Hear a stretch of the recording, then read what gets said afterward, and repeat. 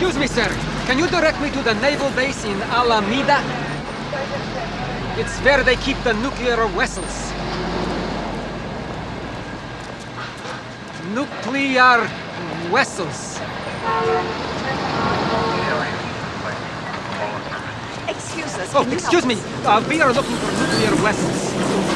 Can you tell me where the naval base is in Alameda? We're looking for Hello, we are looking for the nuclear vessels in Alameda. Could you tell me where... Can you help us? Please, we're looking for the naval base in Alameda. Could you tell me where the nuclear vessels are? Ooh, I don't know if I know the answer to that. I think it's across the bay, in Alameda. That's what I said, Alameda. Coming soon. This summer. At theaters everywhere. Opening weekend. Rated R.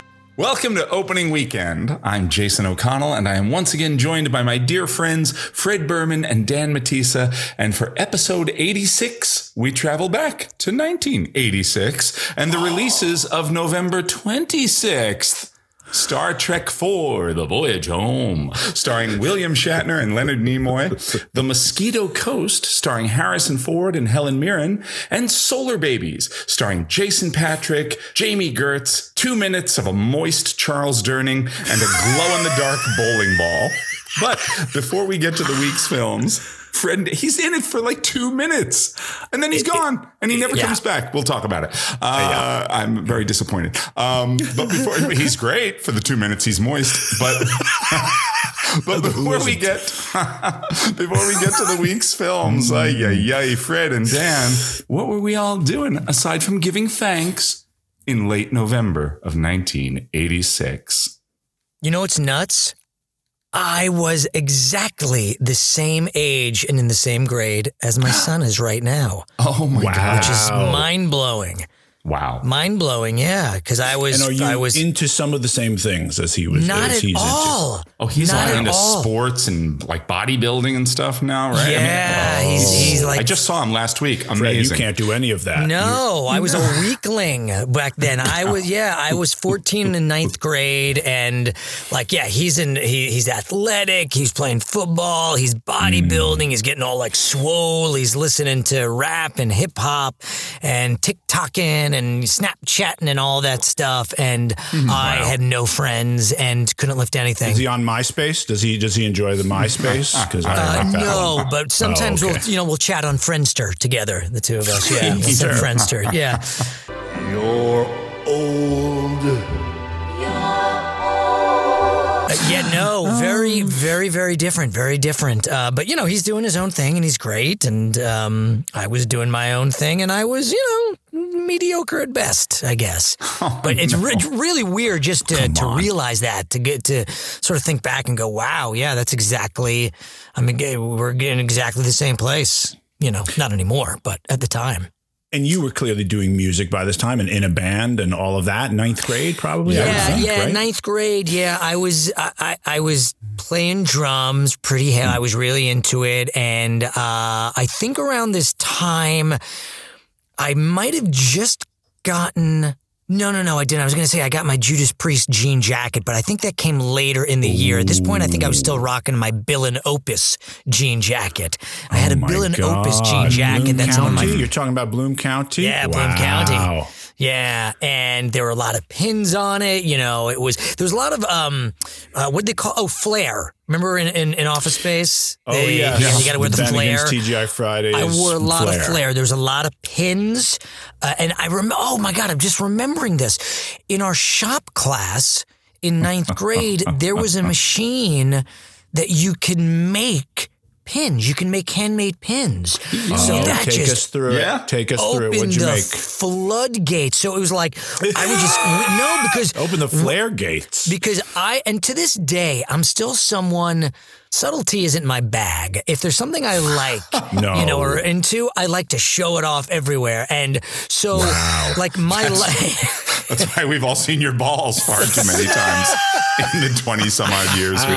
2 minutes of being moist. But it was, but like I remember my locker at this time, and for like the next year or so, I would cut out pictures from like Circus Magazine and Hit Parade Magazine and all like the rock and metal magazines. And similar to my room at home, which was just covered with pictures of the bands I liked, I would do that in my locker. I wasn't satisfied with just one picture. Like I couldn't be like, hey, I like Led Zeppelin. I'm like, I like Led Zeppelin, but I also like Cheap Trick, but I also like Iron Maiden, but I also like Boston, but I also like Aerosmith. And I had to, so it was the same with pins. So like once, in fact, I was looking through my my high school yearbook from this time, and there's a picture of me talking to my friend Marion Bernick, I believe his name was, and I'm wearing the jean jacket, and it must have been the Bill and Opus jean jacket, or maybe it was at the end of the year and I switched to the Judas Priest one. Anyway, it's like bulletproof because it's covered with pins. They're just pins up and down the lapels, and it was because I would go to Spencer Gifts and buy, the pins that I liked, which I still have a few of them, actually. I have an Iron Maiden, a Zeppelin, and a Rush pin that I probably got from, like, the Roosevelt Field flea market years ago. But then I would take all those pictures that I would cut out and put in the locker, I would bring to the shop class and we can make pins. But they were all, I always remember they were oversized. So most little rock pins were sort of small. These are big. So they just... Again, subtle. You were very subtle at this time. I was invincible is what I was. I was like RoboCop because I just had like big giant pins of like Jimmy Page or Aerosmith or, just random rock stars all over my body. It's like walking around in chainmail. You had your jacket was the heaviest jean jacket. Yeah, pretty much. I was like a Game of Thrones character. It was literal heavy metal. You were the heavy metal. Did you see what I did there? And then that's the game, ladies and gentlemen. That's what I had going on. And I also remember there was a divide at this time between like the rockers and the new wavers. I remember a lot of my friends, especially more my female friends, were really into WLIR. Do you remember that? Oh, yeah, do you guys remember that? Yeah, of course. Well, I would know it. It's a Long Island radio station. The Long Island Railroad? But Dan wouldn't know it. WLIR. It was Dare to Be Different. It was like an alternative, what would now be considered sort of like an alternative radio station, but it was all new wave. Gotcha. And I had so many friends who were into it, but at the time, and now it's ridiculous because all the bands they played on there, I enjoy and like.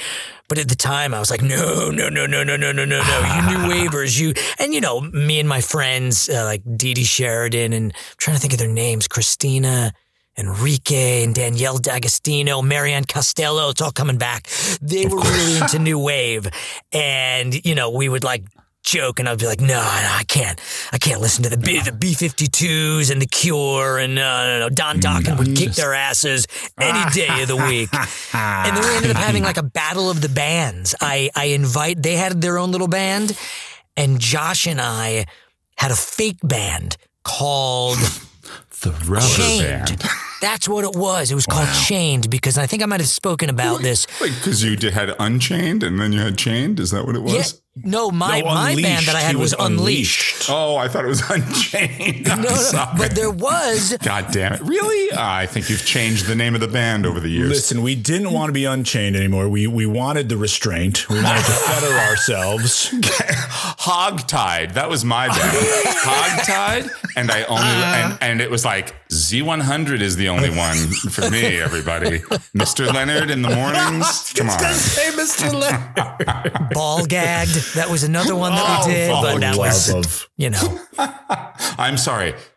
So you're chained in this battle of the bands. So our friends Ryan Bell and Richard Coca and Joe Salvatore, they were really good musicians. They were in a band, and at the time their band was called Unchained, based on the Van Halen song. So it was a joke. Josh and I were like, well, we're going to do a band called Chained. And I remember I drew a shirt. Okay. Our band shirt was a picture of Ryan, who was very hairy. Well, I think he's passed on, rest in peace. But it was a picture of him chained like his hairy body chained up. And we thought that was funny. You insensitive asshole. And I had a guitar in my basement that only had 3 strings. So I tuned it. So there's a way you can tune a guitar. So basically, however, it's like open tuning. Whatever you hit, it'll always sound like an actual chord. Ooh, and Josh played drums, and we'd sort of go back and forth. And we had like a 10, 12 song set of us just playing like Zeppelin. But they weren't, we weren't playing them correctly. They weren't good. But we, as a joke, we invited our friends over, our girlfriends, Marianne, not girlfriends like we were dating, but our friends who were women. Right. And they had a band where they played new wave. And we were like, we're going to have a battle of the bands. Now, the irony was... In your basement? In our basement. That's brilliant. And the irony was we were doing this as a joke because to be like, our music is so much better. They were actually really good. I remember they played, ironically, they played the song In the Basement by the B-52s. We're in the basement, da-na-na-na, da-na-na-na, and they were really good.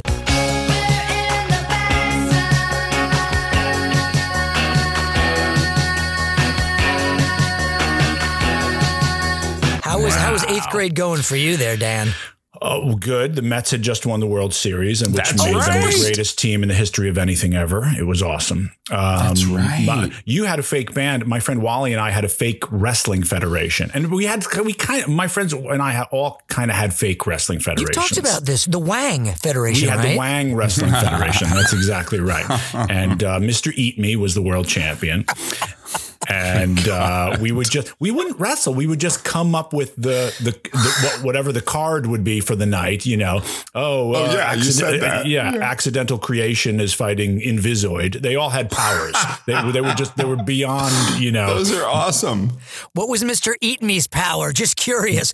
In the Wang Federation, what was Mr. Eat Me's power? I don't think we have to guess. We don't have to go very far. 2 minutes of moistness? Is that it? Yes. And then he would eat you once you were moist enough. 3 Tons of Fun was one of the champs. Oh, God. The Righteous Horse Cleaners were the tag team champs. It was great. Righteous Horse Cleaners. Yeah, we had great Really Coke Sniffer. good. And their arch enemies were Coke Sniffer and the Funky Junkie. We had all kinds. We had I just can't believe you remember giant all of these. list. Oh yeah, no, I'll never forget. You don't remember. You don't know who you are. Sometimes you don't know where you've been. But you remember these names that you wrote in a spiral notebook in 1986 vividly. It's awesome. Where did you get the Righteous Horse Cleaners from? I feel like that was, you know how you would always watch film strips in class? Yes, yeah. And I feel like that was a film strip in American government. And somebody said something about, and he was a righteous horse cleaner. And Wally and I looked at each other and went, that's a tag team. The Righteous Horse Cleaners. And he was a righteous horse cleaner. I want to see that film strip. We should do that. too. We should schedule that for when we run out of movies. Like in 15 years, it'll be like school film Coming strip. up next on Z100, the Righteous Horse Cleaners and their hit, 2 Minutes of Moistness. Yeah, the Wang Wrestling Federation, and we had a lot of fun with that. Was anyone at this time in 1986 worried about Halley's Comet coming to destroy us all, or were you more excited about it, or were you indifferent to it, or did you not care? I was excited about it. I remember it. I didn't think it was going to destroy us, which is silly. I probably should have had a healthy fear of comets and asteroids coming to get us.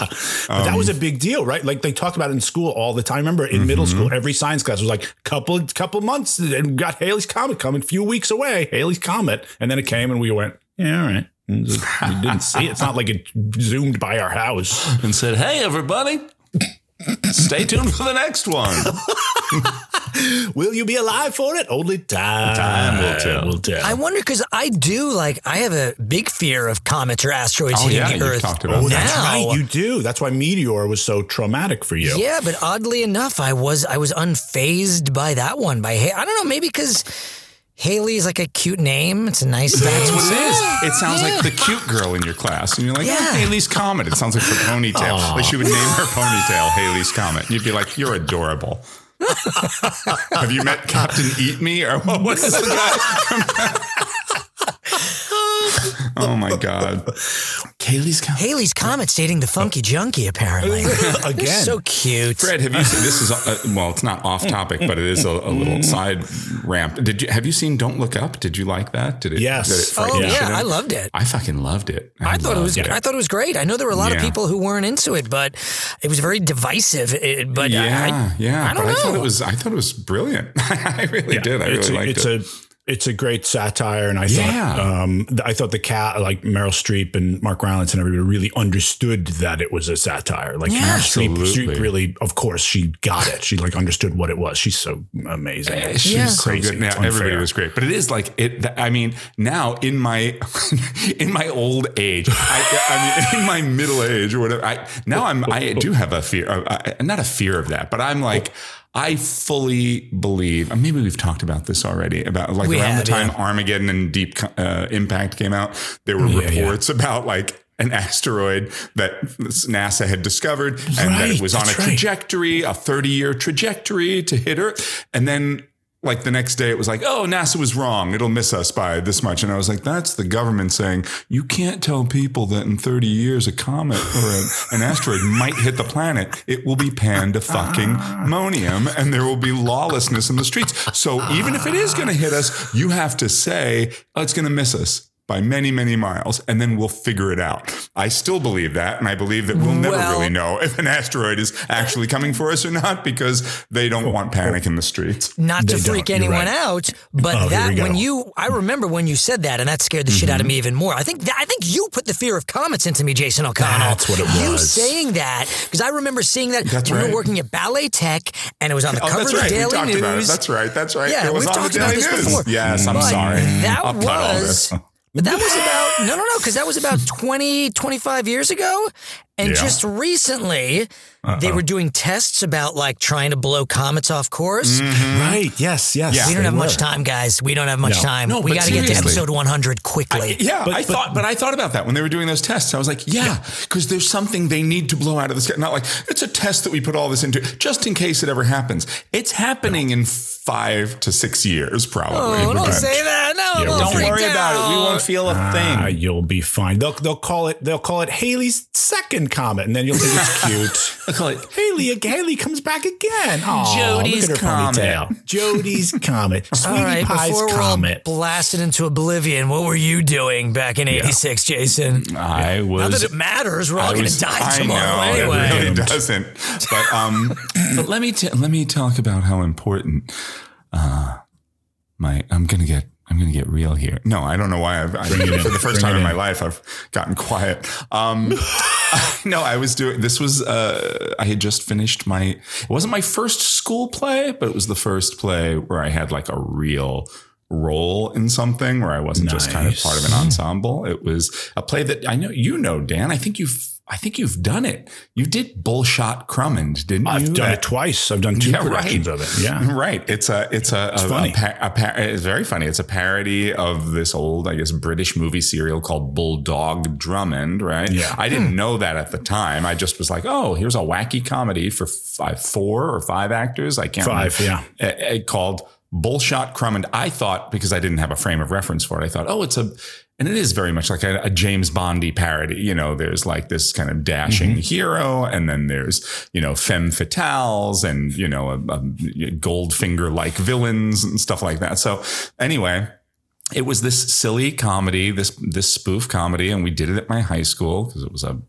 tight little cast, and that's, honestly, we didn't have that many kids all that interested in. Well, then that's a great show to do. So I think it was a good one for that purpose. But yeah, I played the villains or the villain, and then there's a doubling there, but I played Otto von Bruno. I almost said Otto Octavius. Otto von Bruno, this kind of like Nazi villain or whatever. They don't say he's a Nazi, but he's Natasha kind of duo. Yes, exactly. So it was this German villain with a monocle and a bald cap, and it was awesome, so fucking awesome. And that's fun. And then there was one scene where I also had to play.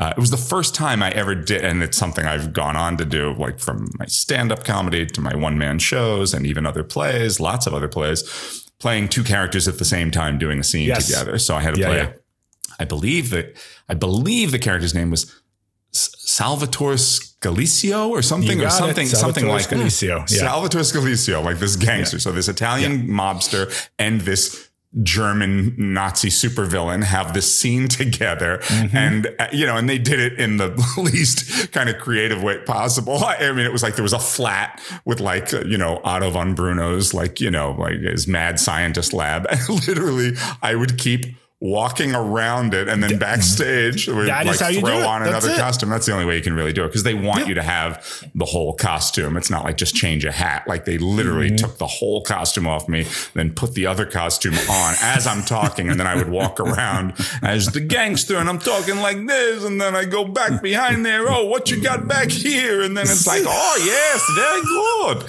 So, and I remember being really, as the British say, really chuffed because we had like a school assembly. They were trying to promote the play to the students to see if any they make students the would come kids see to it.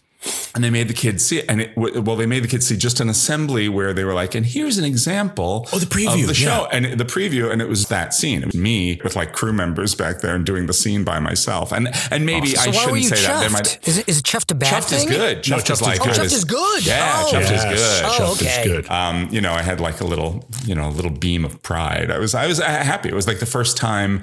I hadn't done a lot of stuff performance-wise at all, and not that much in front of the students. And so I was, and it was fun. It was fun to do it, and the kids got a kick out of it. And then I remember that's the first time I had the sensation of like a real letdown after a play closing, like that kind of like, oh no, what do I do with myself now? I remember that really, really, really vividly.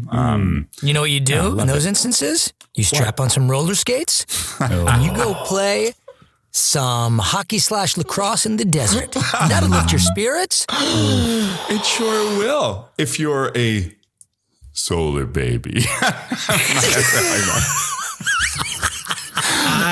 This movie, I still don't know. I watched the whole 2 hours of it, or whatever it was, 45 minutes. I can't tell. Who knows how long that movie was? I don't know why they're called solar babies. They've conditioned us here to be so afraid. There has got to be a place to go. From a distant star, a powerful force will come to Earth. They call this force Bodai. Where's the sphere? They took it to the Protectorate Aqua Bunker. It's where they control the water. Jason, they're gonna destroy it. If we go, we're not coming back. We're gonna get Bodai. It's unanimous. We go.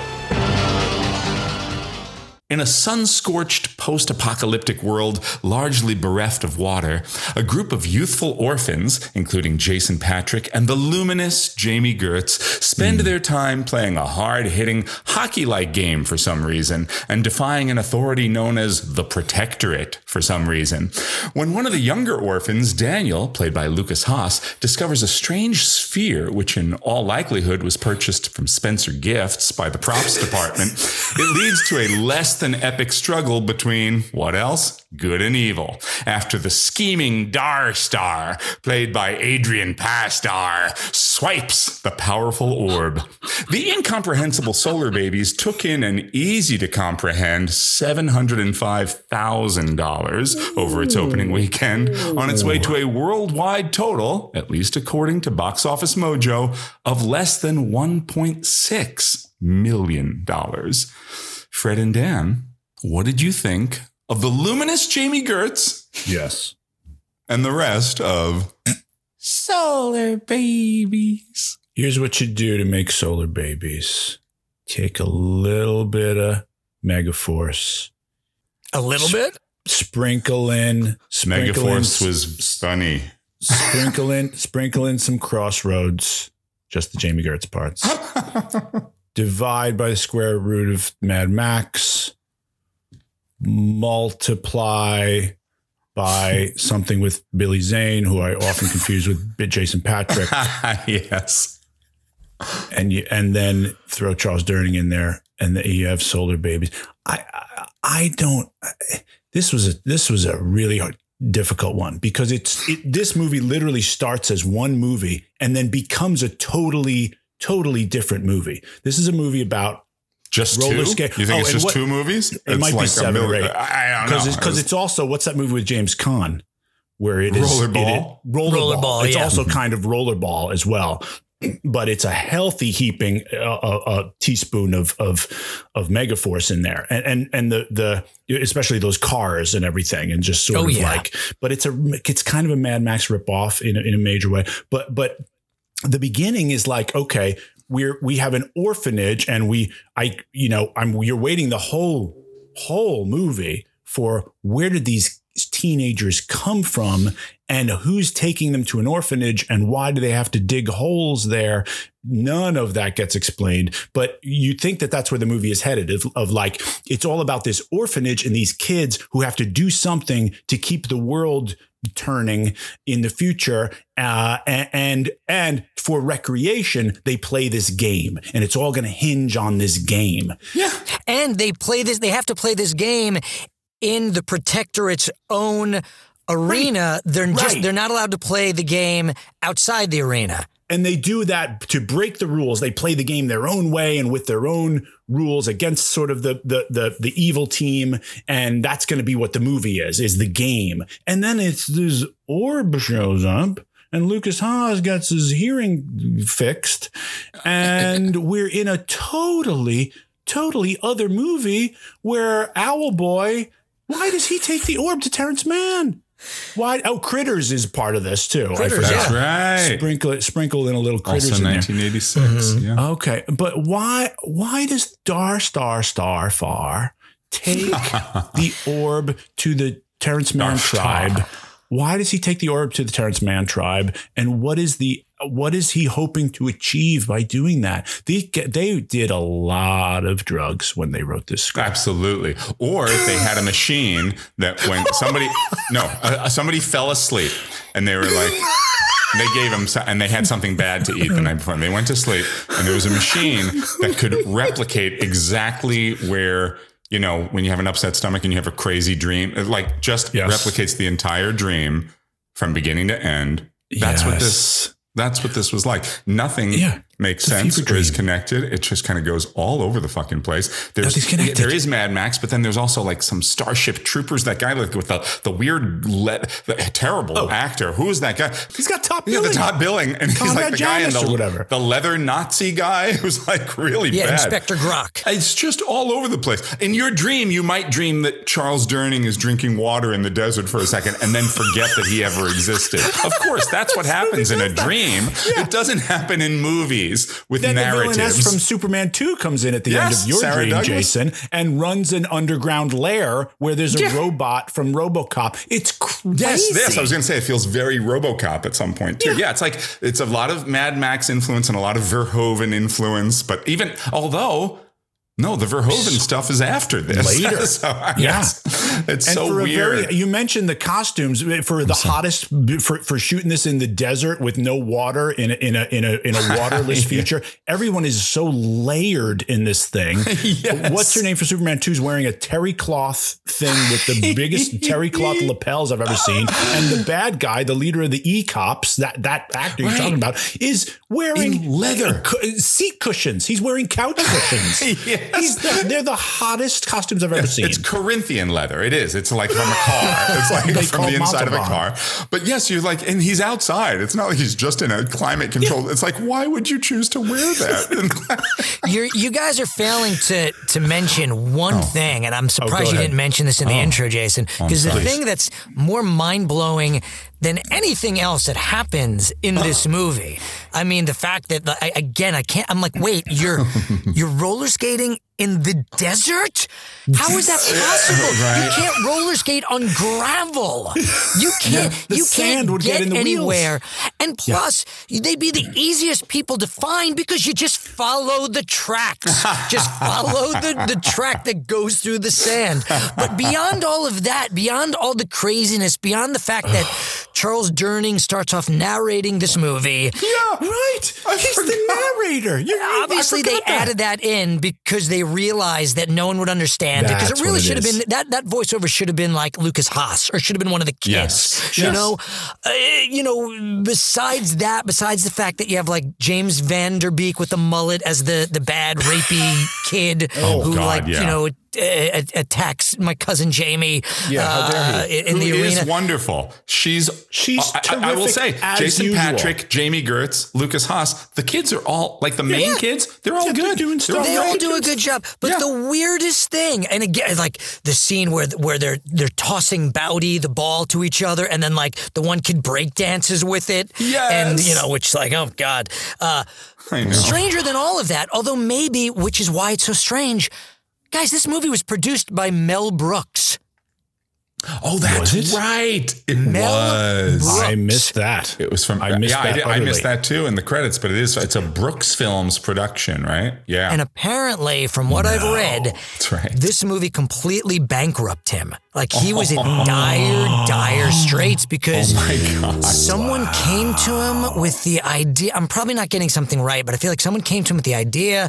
They thought, "Oh, this will be great," because at the time, making the next Star Wars. Well, that's what it was, and apparently he put together a trailer. He did a trailer himself, a 10-minute trailer, to make it look like it was going to be this great Star Wars movie. And then started to realize, like, oh my God, this is the farthest thing from it. And it all just fell apart and, fell to shit there. But yeah, Mel Brooks, which is it just doesn't make any sense to me at all. But he's there, and so maybe that's where it all falls apart. Oh, here, wash this. Now, Peter DeLuise, did he get the job because Mel Brooks loves Dom DeLuise and they're buddies? Yep. And then he was like, I'll give your kid something. Or was he already on 21 Jump Street at this point? I feel like it's like just before 21 Jump Street. Right? Yeah. Like a year before or something. Yeah. And I think Peter DeLuise is good. All the kids you're exactly right. I'll watch Lucas Haas. The kids are all fine. They just don't. He's full freight. That guy who with the Owly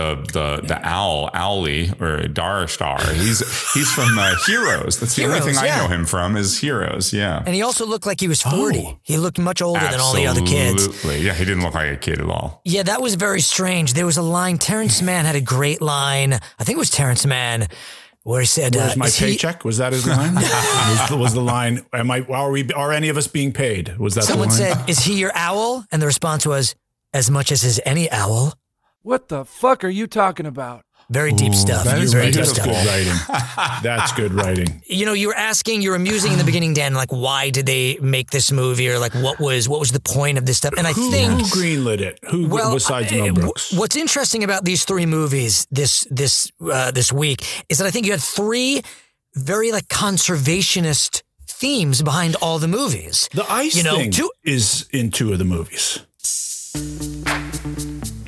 What's that? The thing about ice. And the value of ice and water is in two of the movies. But that's what I mean. I think around this time, that was in the air. So you had three, like that's what it was. It was about, this is what's going to happen if we don't, if the one government is controlling the water. And there's that theme that sort of runs through all three movies.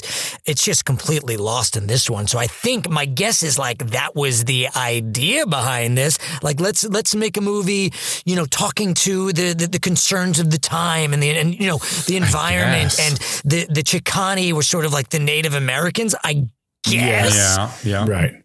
But it's cuckoo crazy. This movie's good, and even.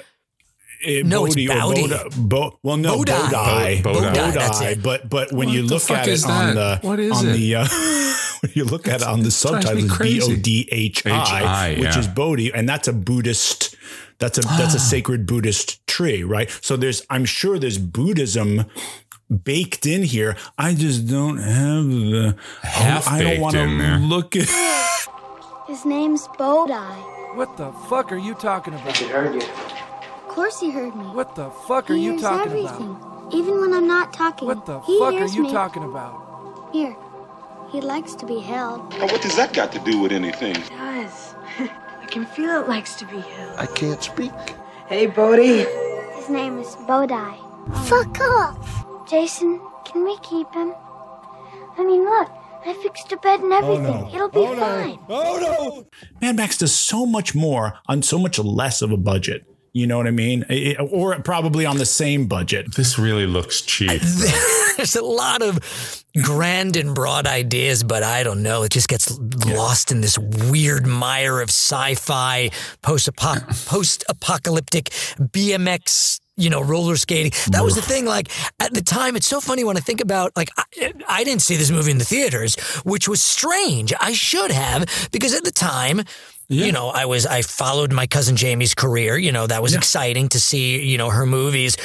Like at this time, BMX bikes and like roller skating, like all that stuff was really cool. It was sort of like there was what was the other, like Rad was a movie. There were a lot of like BMX movies. Yeah, yes. But maybe this came after that craze. So it had the Road Warrior look to it. So it was all these things that would normally get me to go see it. But I think right from the you know what? Maybe I could be crazy. I might be crazy, but now I'm remembering, did I hear from like Jamie's family, from our cousins that I wonder if she said, it's not going to be good. Don't go. That's sort of. I bet she ringing a bell right now. I bet she clearly has taste and talent and discernment. Because we didn't see it in the theaters. Of course you didn't see it in the theater. No one did. Nobody did. It made $700,000. It was a major release that made under $1 million that weekend. I was also concerned about her hairdo. The hairdo towards the end with the something about Mary in the, the hair thing that she had going on there. That was a little freaky. Oh, and then her father comes out, Jesus H. Christ. Jesus H. Barry Gibb comes out. It was madness. It's madness. Yeah, that's what I wrote. I wrote one of the Bee Gees as her father. How long has she been among that group? She's like, I live here now. This is my dad. You've been gone for 5 seconds. You haven't been there for months. What is everything happening? that's ever been in a movie? Here's the idea. The idea was, what if we put everything that's ever been in a movie into one movie and see how it shakes out? That was the idea. It's a salad of movies. Of other movies. It's like, have you seen movies with glowing balls in them? Sure, of course.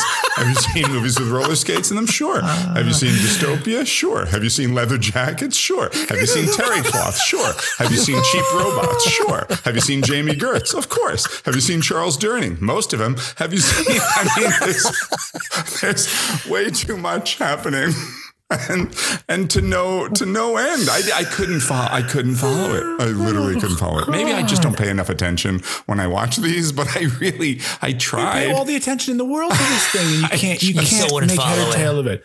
Then there's all these truly Mad Max characters who are the bounty hunters, and they're fully doing the Mad Max accent and everything, and it's like, that's Alexi Sales. And why are they? Who? Yeah. I don't care if it's I don't have another sales reference. Cut this. Soupy sales. I don't care if it's let's take it back. Say it again, Fred. Yeah. That was Alexi Sales. I don't care if it's soupy sales. Keep all of that in. Podcast magic. I'm keeping that whole thing. I'm not going to edit it. So that And speaking of those bounty hunters, can we the bad guys, the Protectorate and the Nazi bad guys don't hurt or kill anyone. No, they kill an owl. That's it. The Solar Babies kill people left and right. Did you notice that? They send those 2 bounty hunters to die in the desert, and they're like, bye. But it was just delightfully nonsensical at the end. And the Nazis got the great line, and which connects this to another movie that we're doing later, is he goes, oh my, hello. Is this your ball? That's a line in this movie. Right. Oh my, period. Hello, period. Is this your ball? Is this your ball? How many Sheilas for Solar Babies? How many Sheila babies? Sheila babies. Sheila babies. I will give it this. It was mercifully short. On Pluto, it got extended because of the commercials. When I had to watch it, it was all these all these commercials kept popping up, and then I had to keep it took me forever to watch this movie. Oh, I'm so sad for you. I'm going to go and give it a bold 3. Bold 3. Yeah, which might be a little high, but I liked Owl Boy. He had no purpose in this, but I enjoyed him. None. Slightly more than Charles Durning, but I don't know. Not really. 2. Yeah.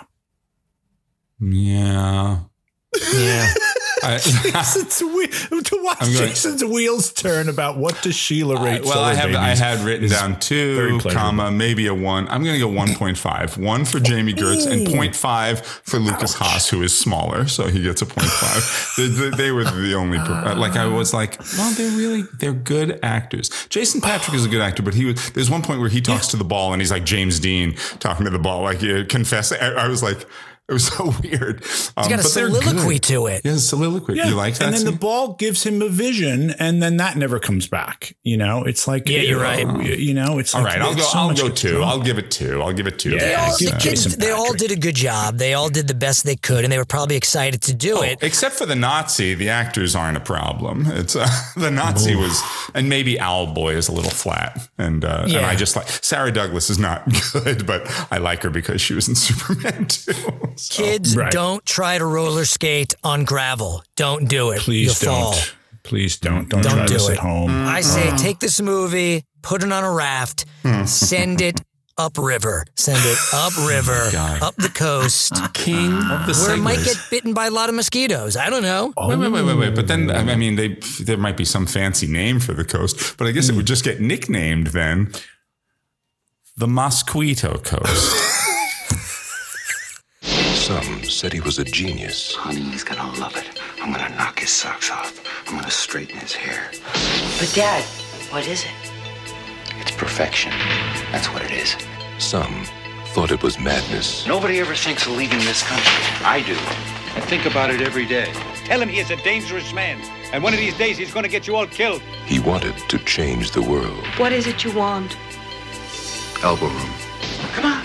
And when the world wouldn't listen, Goodbye, America! Have a nice day! he found a world that would.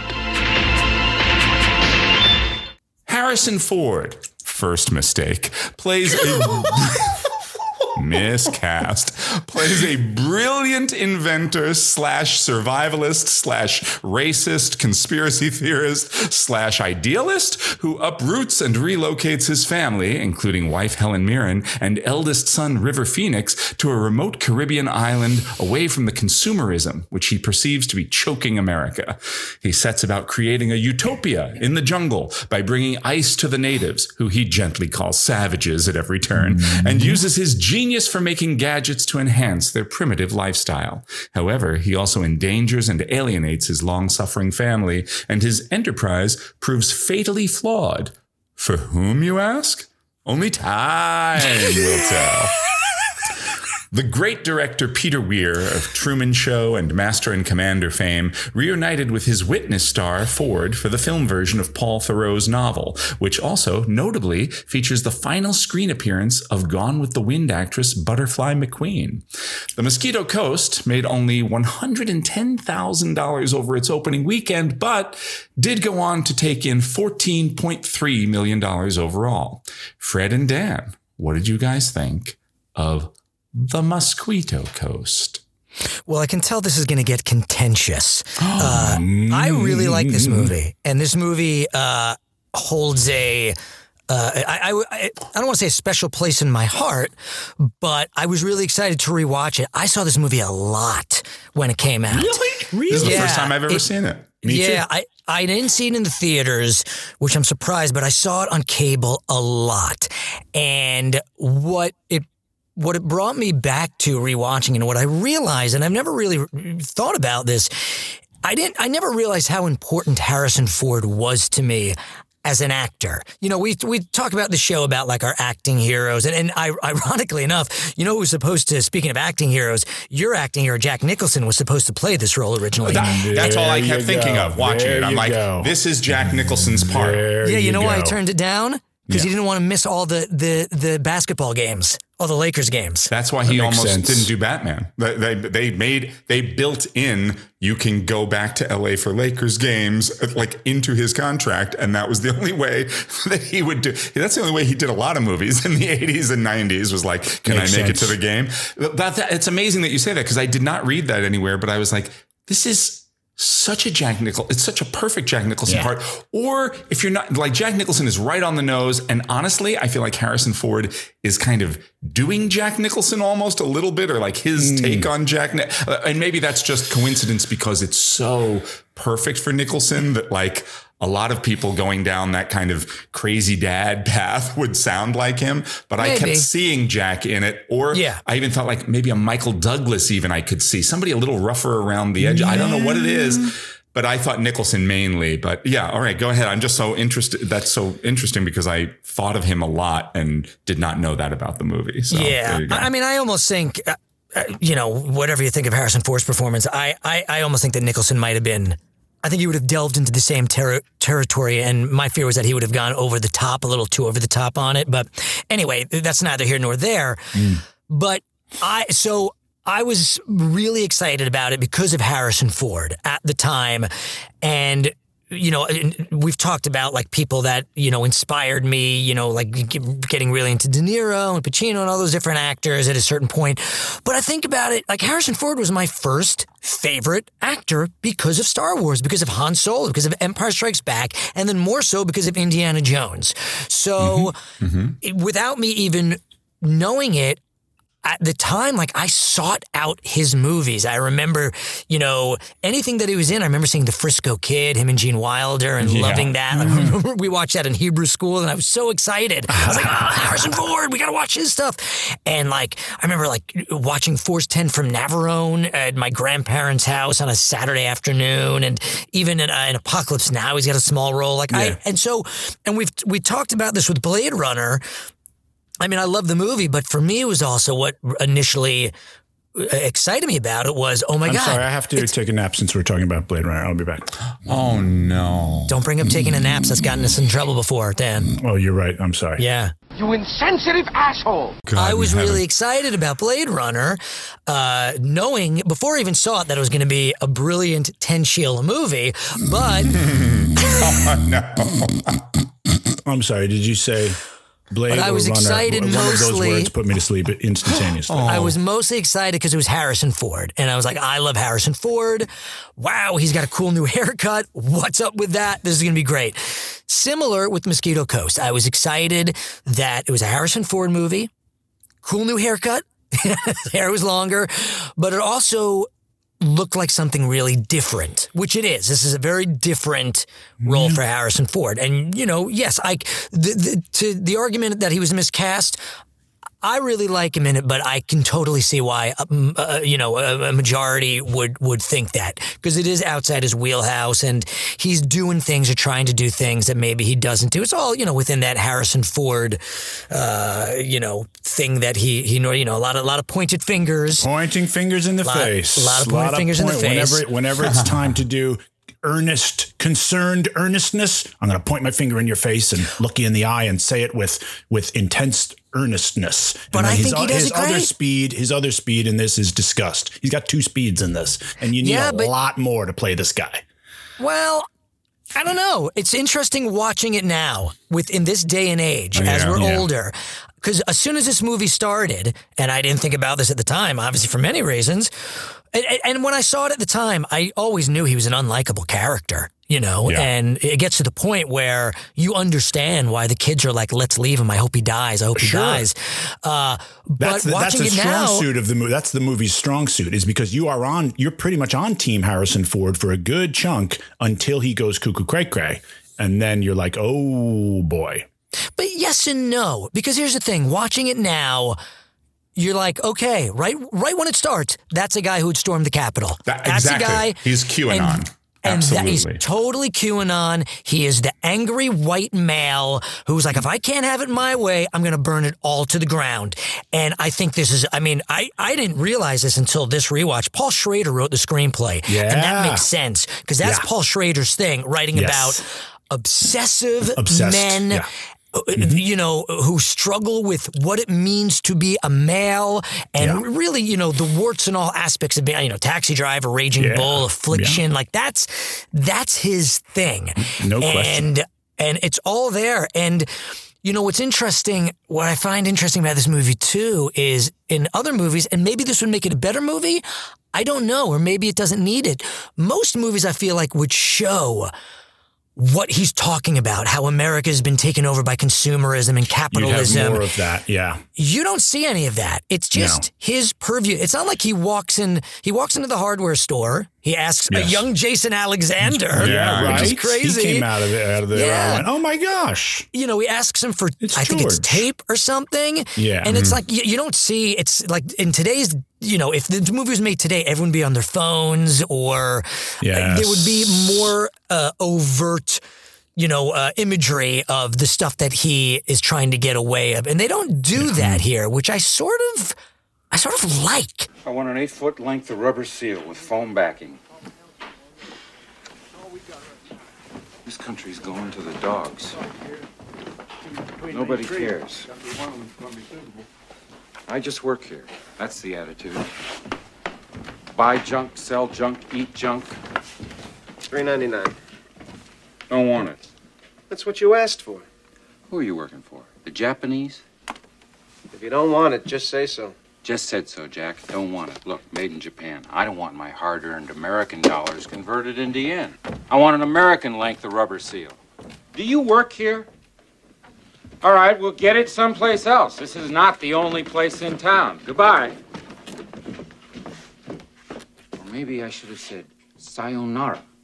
Even the fact that he's like, you mentioned this earlier, the fact that he's going, we have to bring this to these people. We have to bring these to the people, but they're fucking savages. He's a racist. Yeah. As much as he thinks, it's really a character study of the white male, the white savior, patriarchal, savior, the white patriarchal savior who thinks he's the hero, and isn't that the sort of the QAnon code at this point? I wasn't there with it at the beginning of like seeing it through quite that lens.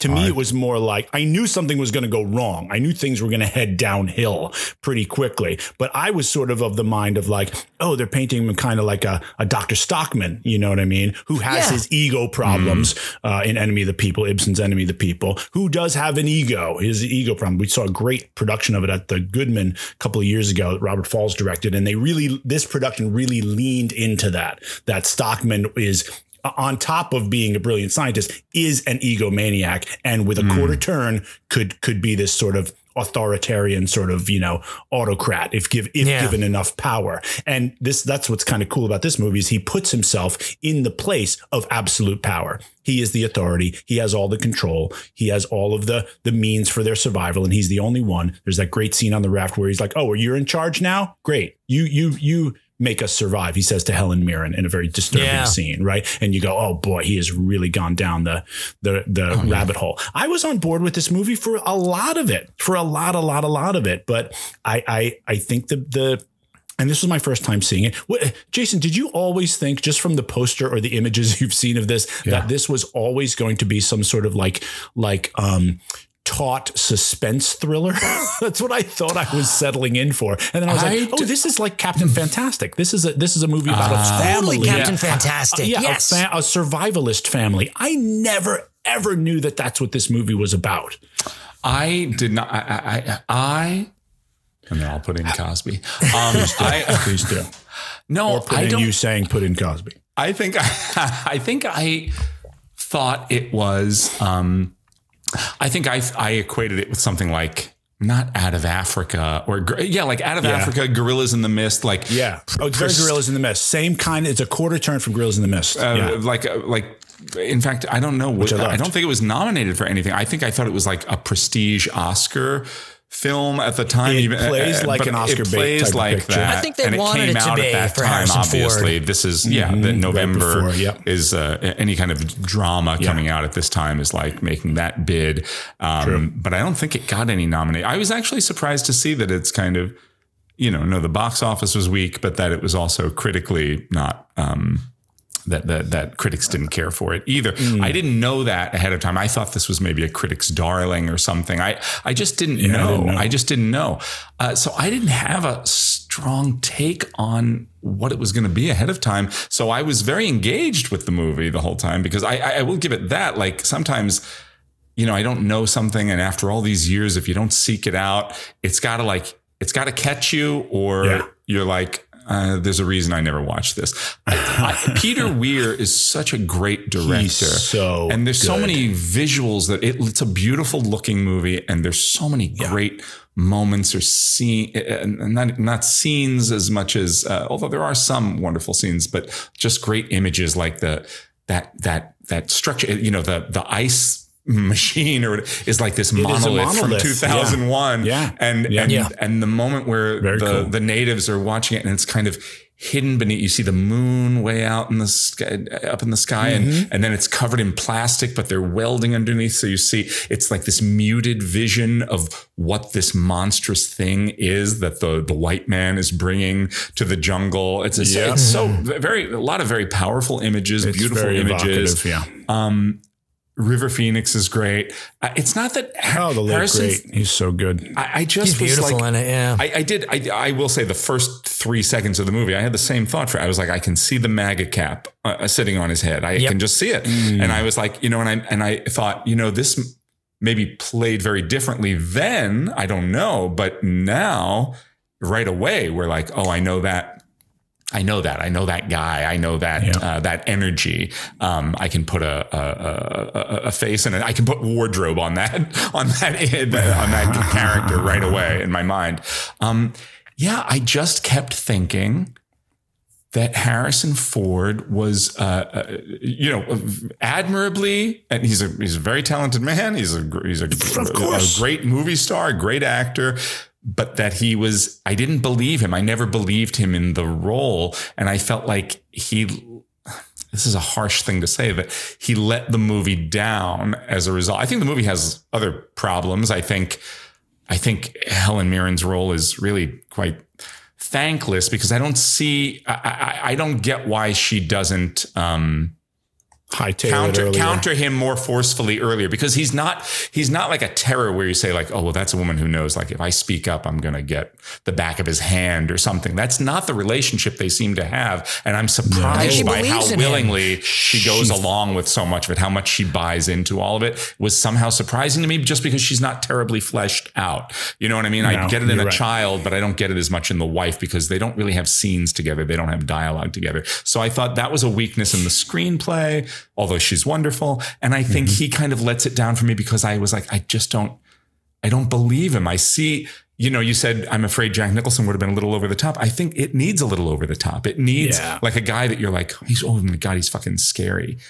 I don't know what he's going to do next. That where he's charming and then the light switch flips. And Harrison Ford just doesn't get there for me. And then I see it as a performance as opposed to really buying into like the experience, which otherwise the film in many regards does pull me into the experience. Does that make sense? Yeah, it makes total sense. It seems like Harrison Ford is like you said, kind of putting on a costume that doesn't quite fit him. And like I said before, to me, he's just got the two speeds. The moment when I think this is more of a Peter Weir flaw in the movie, or maybe editing, the moment where the switch does flip is, or where it starts to, or where we're supposed to gauge that, things have changed now, is the moment where the ice machine is working and he looks out and the River Phoenix voiceover says, and he started to Dad started to get angry at the people taking his ice for granted. And and when they start to like, he's given them this big gift and now he's not even getting properly thanked or lauded or heralded for it. And that moment needed to have more weight to it. And it's hard to blame Harrison Ford for that because they're not on him very long. No. He's just sort of looking disgusted for a 5-second shot. And then we go to Crazy Town real quick when he's hauling the ice, the melting ice through the mountains to bring it to the tribe that's up in the mountains somewhere. And then he of course makes the big fatal mistake. And it's like, I need more out of that moment, the switch flipping moment, for me to buy the rest of what happens in this. I think Harrison Ford's game for it. He just becomes a better actor later. I mean, you watch Regarding Henry and you go, there he is. There's the guy who has other speeds, who has other depths to plumb. You know, he's terrific in the movie about Jackie Robinson as Branch Rickey. You know, there's more to him, but it's just not. It hasn't fully formed yet here, and I'm not putting it all on Harrison Ford's shoulders, because like I say, he's game for the task, and I was into this movie a lot, but we spend a lot of time watching this guy go down a rabbit hole that we know that he's gonna go down it, and you know we know things are gonna go bad.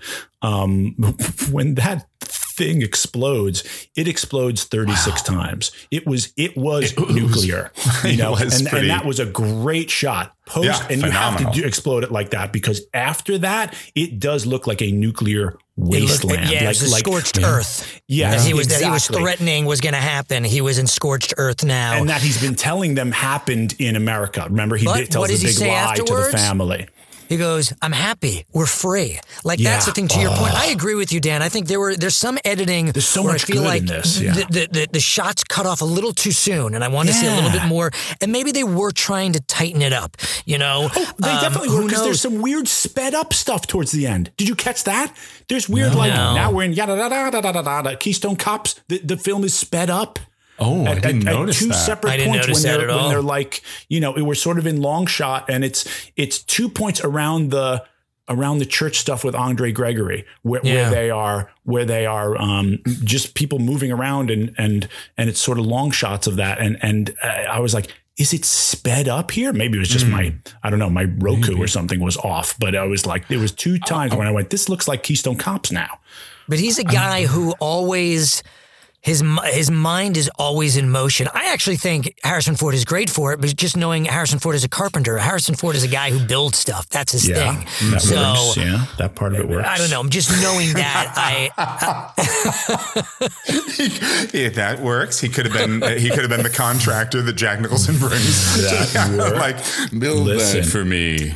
I really like him in it. Listen, if he shot first when Andre, if he was having dinner with Andre, his dinner with Andre across the table. God. That's the same Andre, right? I know. Andre Gregory is my dinner with Andre. Yes. He was very good in it. He's creepy in it. And then he shot first. Then you would have. That's another thing Harrison Ford does well, is shoot first. I'm trying to also justify the good part of the casting.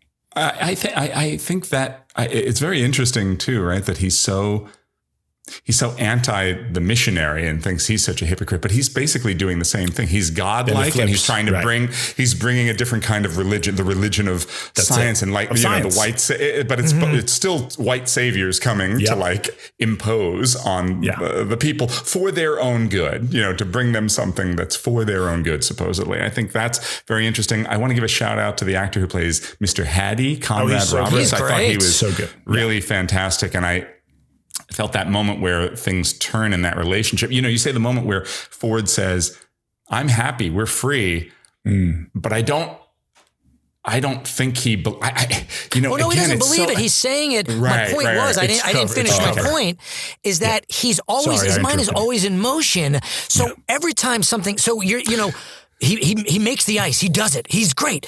But why do people don't appreciate it enough? So, you know, I'm going to bring it to people who are even less well off. We're going to fucking haul this. He's constantly searching for the next thing that he thinks he's being a savior, but he just wants to be propped up. He just wants to be propped up. He just wants to be the savior. He just wants to be right. So even when he sees his family are like, oh, thank God we can go home. We've been through something so torturous. He can't allow it. It's great. It's great. It's a great element of the character. But one of the characters, and I don't remember who says it, there's a line that says, that's the worst thing, a know-it-all who's sometimes right. Oh, it's the he was great. I think his name is Dick O'Neill. The farmer. Oh yeah. That's Dick it. O'Neill, I think, was the actor's name because I wrote good. it down. I thought he was really great in those moments. I think that's his name. But yeah. That's great when he's talking to River Phoenix. Mm-hmm. And I like it. I like it that it's unrelenting. It's an unrelenting character. I mean, again, I really like what Harrison Ford does in it. I'm also rooting for him because I go back to when I first saw this movie and I was rooting for him. And I'm like, that's my guy. He's doing something different. Even at the time, I knew, even at the time watching it then, I knew that there were moments that he was getting a little too intense. There's a scene with Hattie where he starts it off. It's just out the gate. It's too much. And even then I knew, okay, he's swinging for the fences here. He's trying something new. It's maybe, I think even then I recognized that maybe it's a little out of his wheelhouse and maybe he's not there yet. But I was rooting for him. I still root for him in the movie watching it now. And I like just the writing. I like what Schrader does and how Peter Weir directs it. That it's unrelenting in that they're saying this is who this guy is. Yeah. And he's not going to have that aha moment of, oh, wait, I was wrong all the time. He's going to keep shifting and turning and saying, I blew up this ice machine. Great. I'm free. This is, see, we can do something else. I was right. Mm-hmm. You can't have good things. And it's infuriating. And look, yes, maybe both of you are right. Maybe if there was another actor they were able to bring more to that, possibly. But I appreciate what the movie's trying to do, what the screenplay's trying to do, and what he's trying to do. Look around you. How did America get this way? Land of promise, land of opportunity. Give us the wretched refuse of your teeming shores. Have a Coke. Watch TV. Have a nice day. Go on welfare. Get free money. Turn to crime. Crime pays in this country. I love how River Phoenix is so... He worships his dad and he's so scared of him too. Yeah, there's something really beautiful about that. His performance is my favorite in the movie. Yeah, he's quite good. And he's such a ringer for Harrison Ford. You see Harrison Ford's face in his face. And then he's young Indiana Jones. I love it. But he's really great. What a good actor. Yeah. Oh, man. It's so fucking creepy. He's got mother. He calls her mother all the time. Harrison Ford calls Helen Mirren. Yeah. We never learn her first name. She's just Mother Fox. Yeah. I know. Which is very survivalist. I feel like that's something you would do like in, survivalist Mormon County or something. And I give this 8 Sheilas. I'm going to go 7. There's a lot to like about this. There are great craftspeople that work here on this. I love Peter Weir. So much of this is did resonate with me, but I couldn't get over the hump of this not a better leading actor, because Harrison Ford is real good and likable and we love him, but a leading actor that could plumb this thing for more depths and more colors. So I can't go above a 7. I agree. I agree with you, Dan. But I'm right in the middle. I'm 7.5 is what I had down. Nice. So that's nice. I'm gonna keep it. I'm gonna nestle myself betwixt you. The phone is ringing, you guys. Oh my phone goodness. has been ringing for a little while now. Let's go ahead and pick up. Hello, you're on the opening weekend podcast. You're here. It's been a long time, whoever you are. That since we've had a call. You're on with Fred and or Jason and or Dan. They're on with all of us. Yeah, you're on with all of us. Soon I'll drop out, but you're on with all of us for the time being. Hello. Once again, it's been a little while. Oh, Adam. Yes. Adam, how are you? Oh, you're a little tired these days, I have to say. Oh, looking after Richard Jr. and Richardna, and just the constant changing of diapers. We've got fish, we've got birds, we've got fish birds, we've got quail salmon. I mean, we've got bees. They're a little bit of everything. The diapers are never on quite right.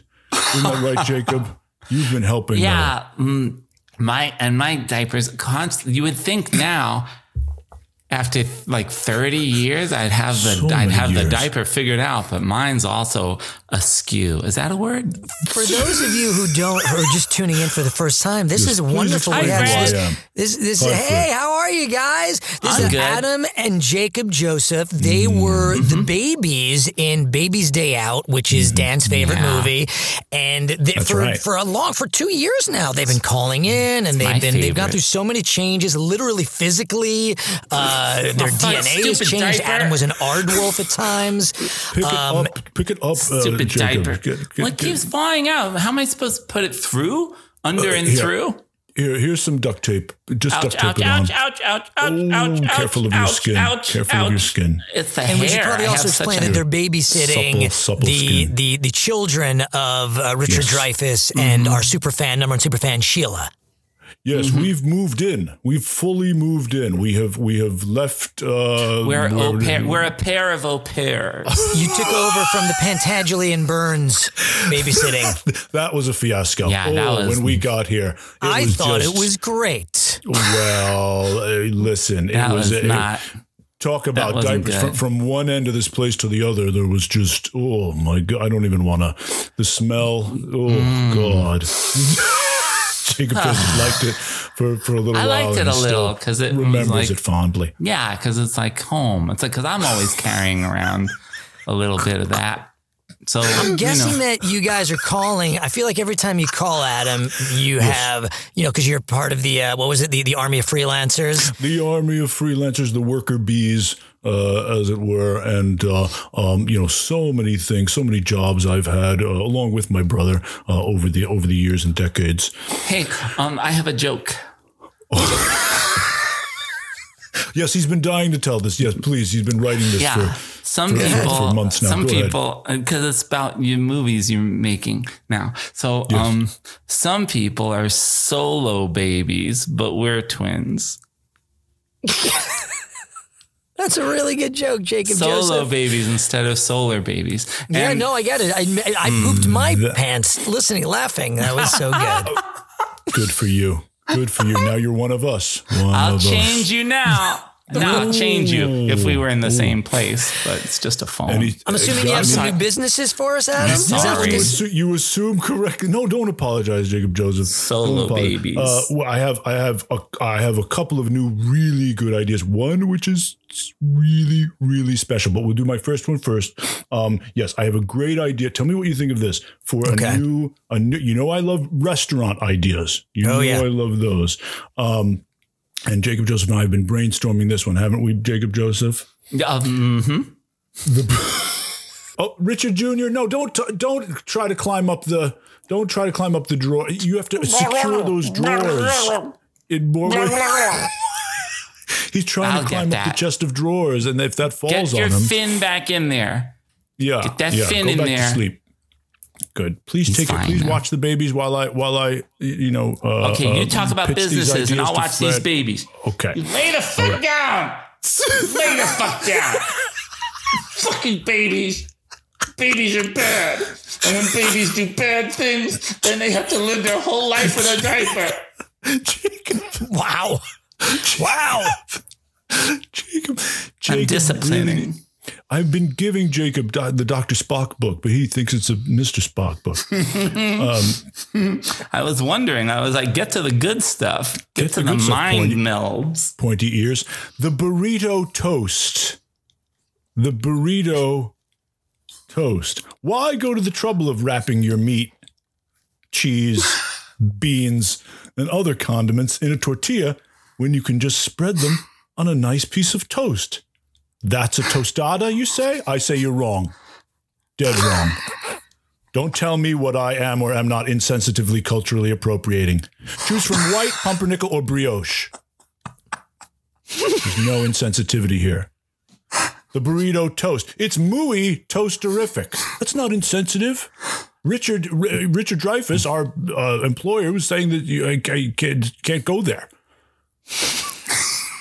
I think you can, and you have, and you will, and we shall. I shall go there and buy. It's so good. Toast. I mean, the Europe is so good when you spread it on the toast like that. And good. It's also good when you spread burrito ingredients on toast. Oh, that was what you were referring to. You're silly. Or not. Get in that drawer. What's next? That fucking drawer. Your flippers and shit. You're disgusting. You're such a good dad. You really are. You're a very good Not dad. a dad yet. I mean, a good au pair of the pair. You're the I'll better show au you pair a of the good pair. au pair. Boing. Put your diaper back on. Okay, I'm once. sorry. Next business, Okay. please. The best business idea I've ever had. Strap yourself in, Fred Berman. Are you strapped ready? in. Yeah. Where did Dan and Jason go, by the way? We're They left right it- here. We've been I've been silently listening. listening. It's Oh, hard wow. to. I've been enjoying it. You always say that it's so hard to mix these episodes when there's too many voices talking. So I thought No, we'd you're right. I was curious. I didn't see you guys. I didn't see you on the screen. we're so. Too many cooks. We're still here. We're here. We're here. We're listening. Go ahead, Adam. Thank you. Go ahead, Adam. Thank you. Hey, JJ. Hey. Ready? I'm ready. Solar Babies Day Out. Oh! Whoa! Whoa! That's right. The babies are back. It's a post-apocalyptic wasteland, and the world is running low on formula. What will your favorite babies from the 1994 classic Babies Day Out, Adam and Jacob Joseph, do? And more importantly, what will they eat? Adam and JJ are all grown up and roller skating their way into your heart. This time, they're on the search not for Bodie, but Toady. See, we get Toad involved, and he's who we're searching for the whole time. Toady, I call him. Toady and his mysterious and benevolent melted-off face, which will tell us what to do. And in case you were wondering, yes, Joe Mantegna is back. I haven't called him yet. I've got to give him a call. Somewhere I have his number to see if he'll be back. He's available. Yes, Joe. Yes, Joe Mantegna is back. Will he help the grown-up roller skating babies find their milk? Or will he get his nuts lit on fire once again? One thing's for sure. You can't spell apocalyptic without some of the letters that also spell lacto and poopy.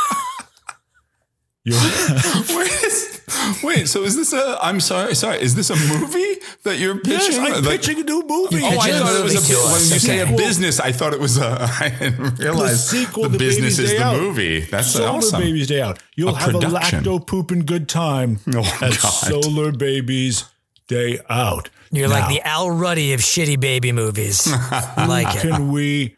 Who can we get to fund this? How can we start to? Is Mel Brooks Brooks. still alive? Is he still with us? Can Yes, we of call course he Carl is. Reiner? Can we call other Mel Brooks cohorts? Wait, one of them is gone. Is it Carl Reiner? Gone like missing? Oh, dead. No, one of them passed away. Carl Reiner, I believe. it Mel was Brooks Carl is still Reiner. alive. That's right. He's Mel alive Brooks and is well, still yeah. with us. Oh, thank All right. God. I'm just letting you know I was still here after changing these fucking things. Oh my God. Jacob Joseph, are the babies doing okay? Are they doing all I right? don't know. I shut the drawer. I'm just going to let God sort it out. Richard, the babies are fine. You don't need to come. Oh, Richard, we're on the phone with the two. Fred does not want to do Richard Dreyfuss right now. He does not want to do Richard Dreyfuss. Oh, we can all do Richard Dreyfuss. Let's all do it. I threw the ball to Fred, and his face And went and he this. dropped it. We threw Really? Bodie. Really, you're throwing it? You're throwing this to me? Yeah, okay. His eyebrows furrowed, and he got a disappointed look on his He face, did. like I got to do this now. He's like, I have a career. I have a What career have to you been think doing about. to my children? Oh, we there's go. the real Richard Dreyfuss. Not my ham-fisted impression of him. What's up, Richard? Your children are fine, aren't they, Jacob Joseph? Yeah, they're in the drawer. Did you want them there? Why is Richardna dressed like Duddy Kravitz again? I said that movie brings back bad memories. I should have won the Oscar. You got it from your wardrobe. You two are the same size, for I God's thought you sake. said it brought back dad memories, and I was like, I wanted to remind you were their dad. I'm stupid. That's the third guy who What do you doesn't got? What's remember. the other guy? Do you What's have your any third? others? What's your What's the third? third business? There's always I three. don't have a third one. Jacob Joseph, do you have something for the voyage home? Oh yeah. Yeah. I had an idea. It was or maybe Richard has. No, I have it. Go ahead, please. It's called Car Wreck 4. The Voyage Home? ? And meaning that if you get into a car wreck, you need to get home still. So you call the number 4 on your phone, just one digit, and then I will come over and I'll get you. Because I have Tuesdays off. So if I'm not putting these fucking things in drawers, if I'm not putting just babies in drawers. Sheila's calling me. Please take care of my children. Take them out of the drawer. I am, but I should have never gotten rid of that nice Frankie Pentageli and Ed Burns. No, wait a minute. That's stepping over the line, Richard. Yeah. You have stepped over the line. What's so many times? Oh, no. Oh, my God. Hello? Oh, guys. Well, there we go again. That was always happens like that. Adam, his Aardwolfian, in case people don't know, Adam was half Aardwolf, but the tendencies are still there. He's kind of he can go wild sometimes. He's a wild animal. Sounds like he just attacked Richard Dreyfuss for insinuating that Pentangeli and Burns that they were better off with that duo. Pentangeli and Burns are one person's a real person, Ed Burns, and filmmaker that we don't like, and then the other one is a character played by a man who's long dead, Frankie Pentangeli from The Godfather Part 2. But somehow this fictional dead person and this. Wait a minute, is that the heaven phone? Did you hear the heaven phone now?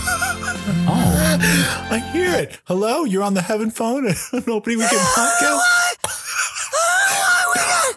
We got fired from the job. Frankie Pentangeli. I think it's because Richard and Sheila said, take in one baby. And then you said, take in another baby. And I said,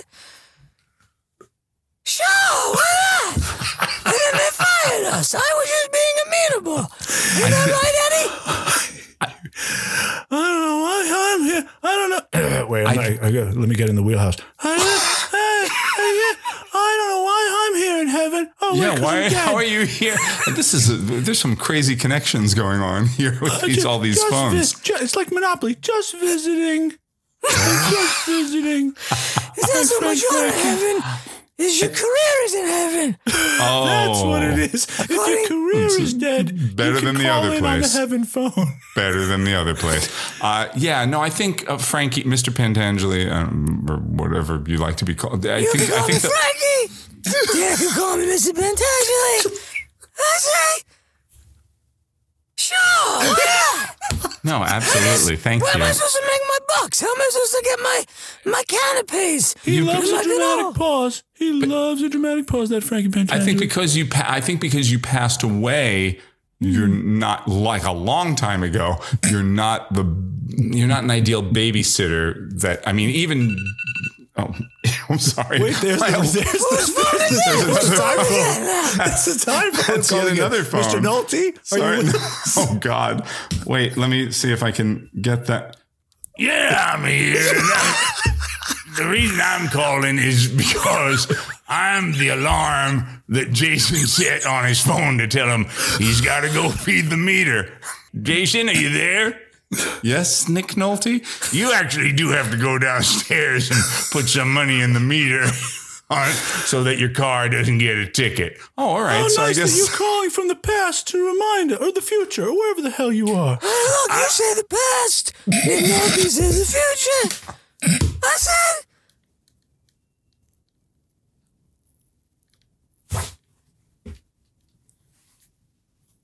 Sure! Go feed the meter! I think you should feed the meter. And this would be a good time for all of our listeners who left. They can come back now. Come on back. And that's a little something we like to call phone call. The rights are available through Samuel Listen, French. You feed the meter, and make sure you're careful. After you feed the meter, make sure you're careful on your voyage home. Again, earning his keep in stellar fashion. Stellar, also related to stars, so I did something. Wow. I did a little something too. Star Trek 4, The Voyage Home. Judging by the pollution content of the atmosphere, I believe we have arrived at the latter half of the 20th century. Stardate 1986. San Francisco. Our own world is waiting for us to save it. They have 24 hours Everybody remember where we parked. Break up. to complete their mission. It looked like a cadet review. We will beam in tonight, collect the photons, and beam out. I want you all to be very careful. Without being discovered. We have an intruder. All right, who are you? You're not exactly catching us at our best. That much is certain. This is an extremely primitive and paranoid culture. What does it mean, exact change? Many of their customs will doubtless take us by surprise. We're ready for beam out. My transporter power is down to minimal. Got to bring you in one at a time. You're from outer space. No, I'm from Iowa. I only work in outer space. After killing, reincarnating, searching for, and then finding Mr. Spock, played by Leonard Nimoy, who also directs, the ragtag former crew of the USS Enterprise receive a planetary distress call from Earth. A space probe has entered into orbit, disabled power on a global scale, and is evaporating the planet's oceans. Captain Kirk, played by William Shatner, and his crew decide to travel back in time to the late 20th century to retrieve a pair of now extinct humpback whales, which Spock has deduced will be able to communicate with the probe and send it away from Earth. What follows is a delightful and surprising time travel comedy unlike any Trek film before or since. Nimoy's direction of Star Trek III was deemed so successful that Paramount gave him free rein to make the film he wanted to see, a lighter-hearted adventure with no clear-cut villain, no space battles, and, if possible, an environmental message. Ignoring the cautionary tale of Richard Pryor and Superman 3, however, the studio hoped to broaden the sequel's audience appeal by adding Eddie Murphy to the cast. But the script was not to Murphy's liking, and he decided to make that same year's The Golden Child for the studio instead, earning $16.9 million over its opening weekend, $109.7 million domestically, and a worldwide total of $133 million.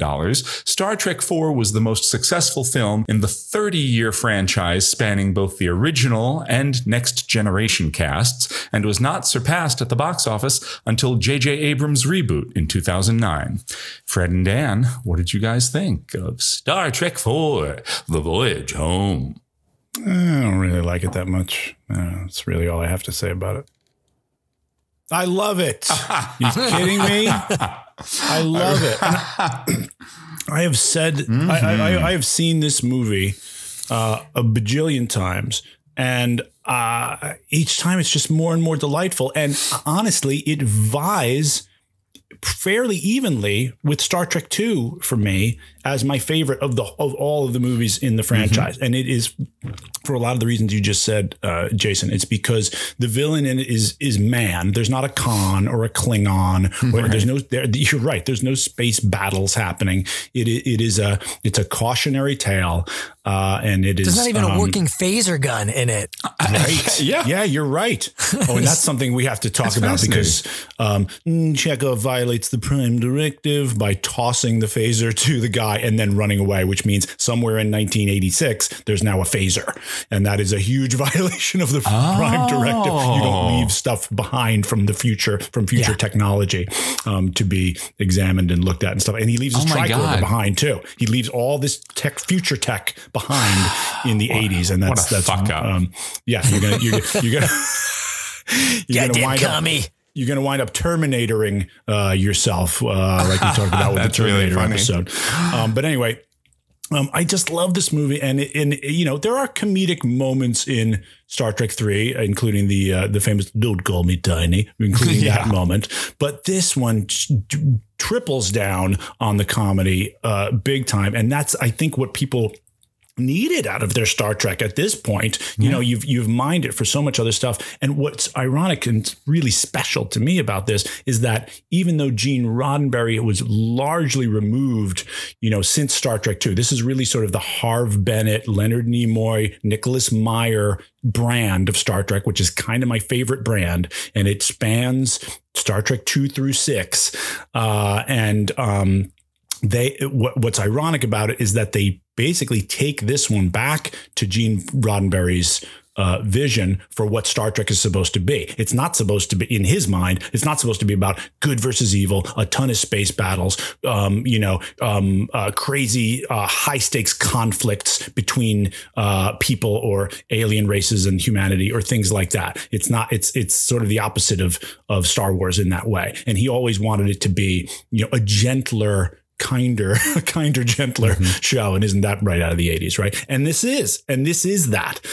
There's some pretty harrowing footage of whale slaughter in this, and beyond that, there's really not anything that's gonna rock that boat as far as Roddenberry's original Star Trek vision. I love, my favorite thing in this is all the interplay between Shatner and Nimoy, which you get little glimpses of in the original series, in some of the comedic moments in episodes that tend comic, like Piece of the Action, where they become gangsters. They become 30s gangsters, and Trouble with Tribbles, got great comic timing. Oh my God, he's as fantastic. an actor and as Spock and a director. You're exactly right. He cuts at the right time. He knows how to. They know how to have that banter. The moment in the truck where she's like, "You guys like Italian?" and they do that. No, yes, no. We like Italian. Brilliant. And so do you. Yes, it's so funny. It's great. It's all improvised. Too. Shatner is. Fantastic. Shatner's fully on board with he's gotten over his ego problem of Leonard's directing by this time. Right. And he's gotten over his I've read, just from having read the Shatner books, Star Trek Memories and Star Trek Movie Memories, which are great. And the book I Am Spock, which is a great behind the, they're all great behind the scenes looks at all of the Star Trek stuff, especially the movies. And this is the entree for Nimoy to eventually direct 3 Men and a Baby, which is, even more sort of tests the comedic chops. So you're absolutely right. And it's super fun and super funny. And Catherine Hicks is great. She gets, doesn't get enough notice for how fun and on board she is with this. And I love that the ancillary characters, sort of the bridge crew of Star Trek, they all get their fun moments. Walter Koenig has more to do in this thing. He's basically one of the second leads in this, and he's got all kinds of things to do in this. He's really funny. He has great timing too. He's really funny. Great. Yeah, he's really great. And George Takei, not a happy guy, according to a lot of in this film, the stories. Right, because there's a whole subplot where he meets his ancestors. He's got that famous line, "Where did you go? I was bored there." There's all kinds of stuff where he meets his ancestors in this. I've seen the deleted scenes from that. It all got cut. And he was upset because he's like, why does Walter get this nice, big, juicy part in it? Well, because it's exciting and funny, and we didn't need the stuff of Sulu meeting his ancestors because we wanted this to be a tight movie. What I really love about the humor in the movie is it all seemed, I was expecting it to not work anymore. I haven't seen this movie in a long time. And, I remember seeing it. Did you see it in the theaters, Dan? Were you into Star Trek at the time? It's so funny. I was just getting into Star Trek at this time. Again, same pal I mentioned earlier, Wally Cito. He was one of the people who got me into Star Trek. So I definitely saw Star Trek 5 in the theater with my dad and with friends. I honestly don't remember if I saw 4 in the theater. I can't remember. Because I remember I definitely saw, probably saw this opening weekend because we were excited. Me too. Because it was so exciting because, Star Trek 2 started it, obviously, this trilogy. This is a trilogy, It's a third trilogy. We were really, really excited for this. And when this came out, this definitely, and in our eyes at that time, this definitely overshadowed even 2. We're like, this is the best Star Trek movie. Yeah, everybody thought that. We loved this movie. For years I would tell people that, what's your favorite Star Trek movie? Oh, Star Trek 4, The Voyage Home. Sure. It was the best. And I think for other reasons, just because it was the funniest, and it was exciting too at the time because obviously, I don't know how many trilogies there were at that time, but it just seems so new and interesting that this was it's a third movie and it's continuing directly after Search for Spock. That was sort of cool to be like, wow, this is taking off. Even I feel like we knew that going into it, that they said that in the press material, like this is, they searched for him, they found him, everything that happened in Search for Spock happened, and people, I think we I think the general consensus was like, it was good, but it wasn't as good as Star Trek 2, but we knew something else was coming, and the fact that this was coming right after it, that was exciting. So I remember going with a real sense of excitement, but anyway, I remember, thinking it was very, very funny, and I was really pleasantly surprised that the humor, especially what we talked about with Spock and Shatner and all of them in the beginning, really held up. Nothing seemed over the top. Nothing seemed silly or shticky. They do the fish out of water stuff really works so well in this movie. It works better than, it could have very easily devolved into sitcom-y shtick, and it doesn't. It's very, you get it where they're like, $100, is that a lot? They don't know. And the guy goes, they don't, they don't know money. No, it's so great. for me, the interrogation scene where it lost me a little bit was the interrogation scene with Chekhov, because it's funny, don't get me wrong, but it's a little too. He's not that stupid. Chekhov's not that stupid. Like it's not like it's not like they're talking about stuff from the 1980s that he doesn't get. Yeah, they're just he's getting confused about things where I'm like, you should not be getting confused about that, Chekhov. It was a little too. It was like who's on first. And it became a who's on first. Yeah, you're right. Yeah, and then with the hospital. It was I bought the it. Hospital. Oh, the hospital's awesome. I love it's that. funny, but it's at that point it starts to me it jumps the whale a little bit because I'm going, I don't know, really there's no security. It was a little too loosey-goosey. It was a little too easy for me at the end. Yeah. Fun. Very fun, but I'm like, how did Sulu just got the helicopter? They don't explain how he gets the helicopter. It just the whole escape was a little bit. It was more ridiculous and stupid than the first third of the movie was playing. You're absolutely right. That's the only thing where fun, but in rewatching it. Going, I wish they held on to it. I wish they didn't devolve into Keystone Cops. Yeah. That much there. But, what struck me this time with Chekhov the most was, and it never dawned on me going, because when we saw it as kids, it was just always saying vessels as wessels, and no one can understand him. But what dawned on me this time, he's a Russian asking where the nukes are. Yeah, like that's he's really a Russian funny. asking where the nukes are.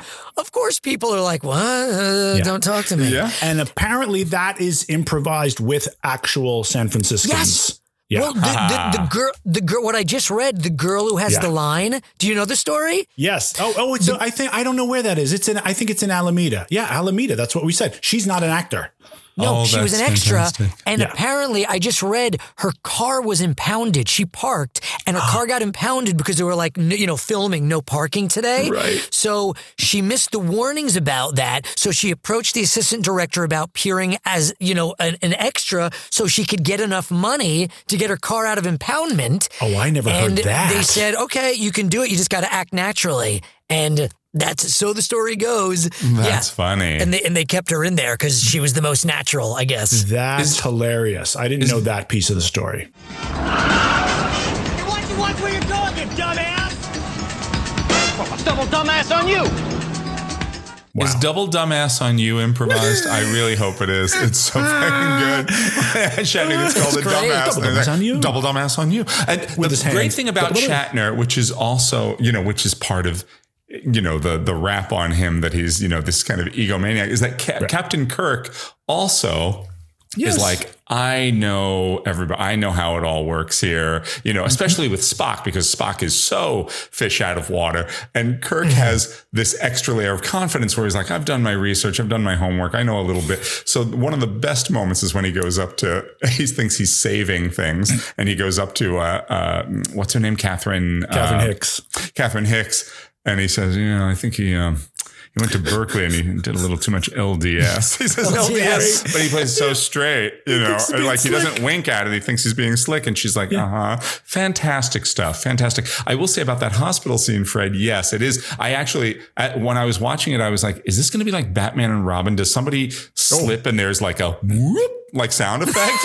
And I don't think that, and I was really listening. I was like, no, thank God that doesn't happen. But the music is very playful and Keystone Copy there. But what I love about it is it's so great for DeForest Kelley. Like, his character to be there, a doctor of the future, talking about all these references to dialysis as the dark ages. Oh my God, the way they're talking about this man's cancer, it's like the Spanish Inquisition, and they're talking, he's like drilling holes in his head, put away your butcher's knives, all of it. And when you think about it, you're like, oh my God, in a way, he's right, but it's all we have. I mean, when you put it in he's retro shaming people who don't know anything, who don't know anything else. Brilliant. Yes. How do you explain slow impulse, low respiratory rate, and coma? Fundoscopic examination. Fundoscopic examination is unrevealing in these cases. A simple evacuation of the expanding epidural hematoma will relieve the pressure. My God, man. Drilling holes in his head's not the answer. The artery must be repaired. Now put away your butcher knives and let me save this patient before it's too late. But it's also evocative, and he plays it all so perfectly, and you understand he's so good. He's so truly horrified.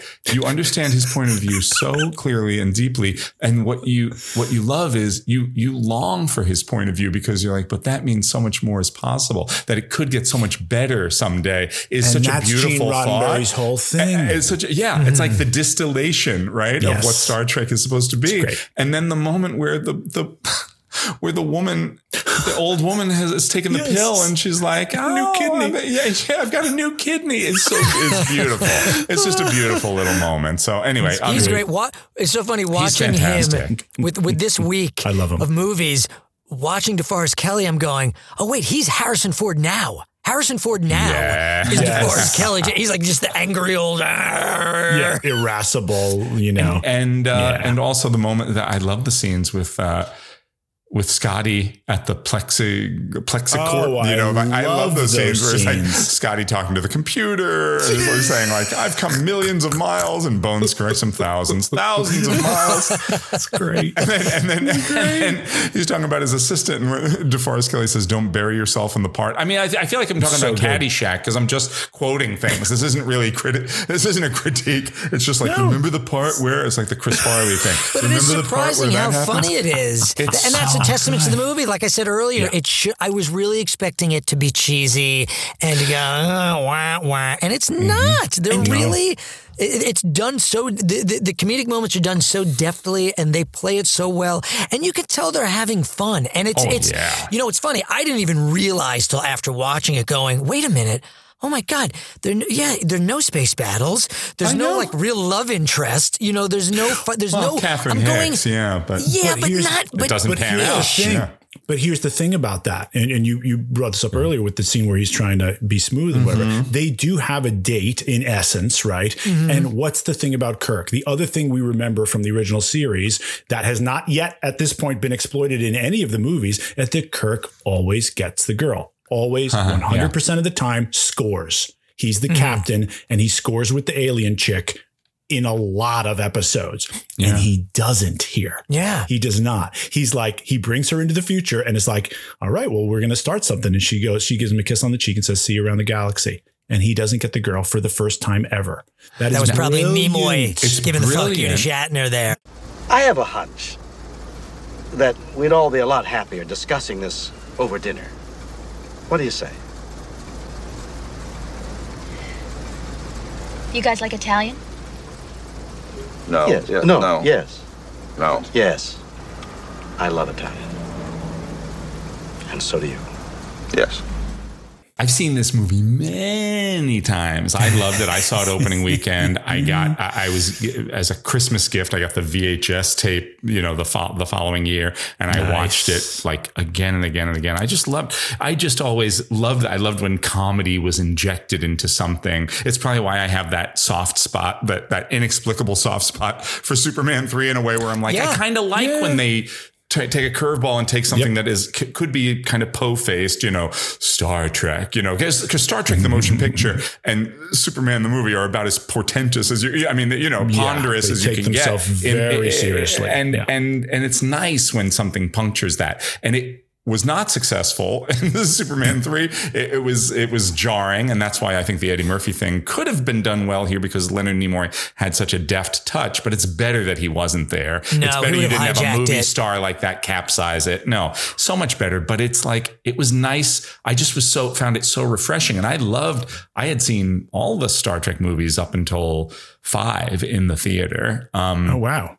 Yeah, I saw Star Trek 1 when I was a little kid. The 2 I definitely. saw Star Trek 1 in the theater because our grandmother sent us to it for an afternoon, thinking we'd like it because Star is in the title because of Star Right, of Wars. course, And we sat but there Yeah. going, "What is this It's thing?" just so boring for a little kid. I fell asleep, but Yeah, we saw it in totally the did. theaters as well. And 2 I really liked, and 3 I really liked. Yeah, I liked them more and more. And so this one is probably still by a hair's breadth my favorite, even over It Star might be Trek mine 2. too. In Might fact, I be had to go mine look too. back and be like, what the hell did I give Star Trek 2? Because I know that was very, very high, Sheila, and I feel like this has to be at least equal or a smidge above. So, but what did I want to say about it? I had a point that I was going to make, but Were you going to talk about the moment where he does the Vulcan nerve pinch on the guy in the bus who's playing the music Amazing. too loud? So good. Oh yeah, that's Wonderful. a fantastic So moment. good. Excuse me. Do you mind stopping that damn noise? And I say screw you! And I hope you're blue too. We're all bloody wetland. And that guy is the writer of that song, by the way. He wrote that. Yes, he I wrote read that that. song. That's right. Yeah. And that comes back in a fun way in this season of Picard in a really, really fun way. really? That same gag and that same exact kind of thing. It's very funny. Cool. No, what I was going to say is there's something. This movie is so deftly handled because there are a million ways it could go wrong. First of all, just injecting the comedy, Yeah. it could go wildly wrong. Not giving the It's a audience risk. what it expects, space battles, all these other, that could have gone really sideways for them. And then you have time travel is always, as we said, movies play by their own rules, and the ones that work, Back to the Future has holes. Avengers Endgame has holes. You don't care. Yeah, when you it's don't done care. so well, you don't care. When it's done not as well, all you can do is see the flaws, like the other Back to the Future films that we picked apart for doing things that would, everything they do here would, yes, you're talking about leaving the phaser and stuff. But obviously giving the Transparent aluminum. Yes. Giving the Major formula violation for transparent of the- aluminum, of and then but directive. just brushing it away by saying like, well, maybe he invented it. And then DeForest Kelley is brilliant because he's got this tiny little smile, Yes. the half smile that basically says, I think we're going to get away with this. I think we're going to get away with this. And that's the whole in movie.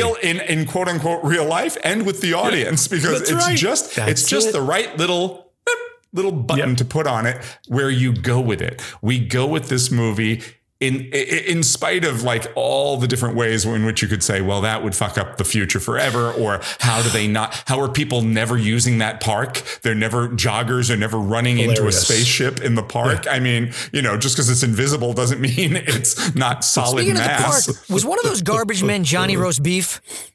He certainly yes. looked like Johnny I Roast think- Beef. Looked I and think sounded you're like right. Johnny Roast He Beef. certainly looked like Johnny Roast Beef. But I think, it's go ahead. because, Jason, they also, I know exactly what you're saying, and I appreciated that as well. And there was never a point where I was like, well, I don't know, that would mess up the space time, because it's never a problem. They sort of, they're never they like, work it listen, out. don't touch anything, don't say anything. Yeah, don't They're step like, on a this is what we bug. have to Yeah, do. right. Yeah, so they don't make it a problem. So don't it doesn't call become a attention to problem. it, so it's they not- don't it's not call a problem attention for to us. it.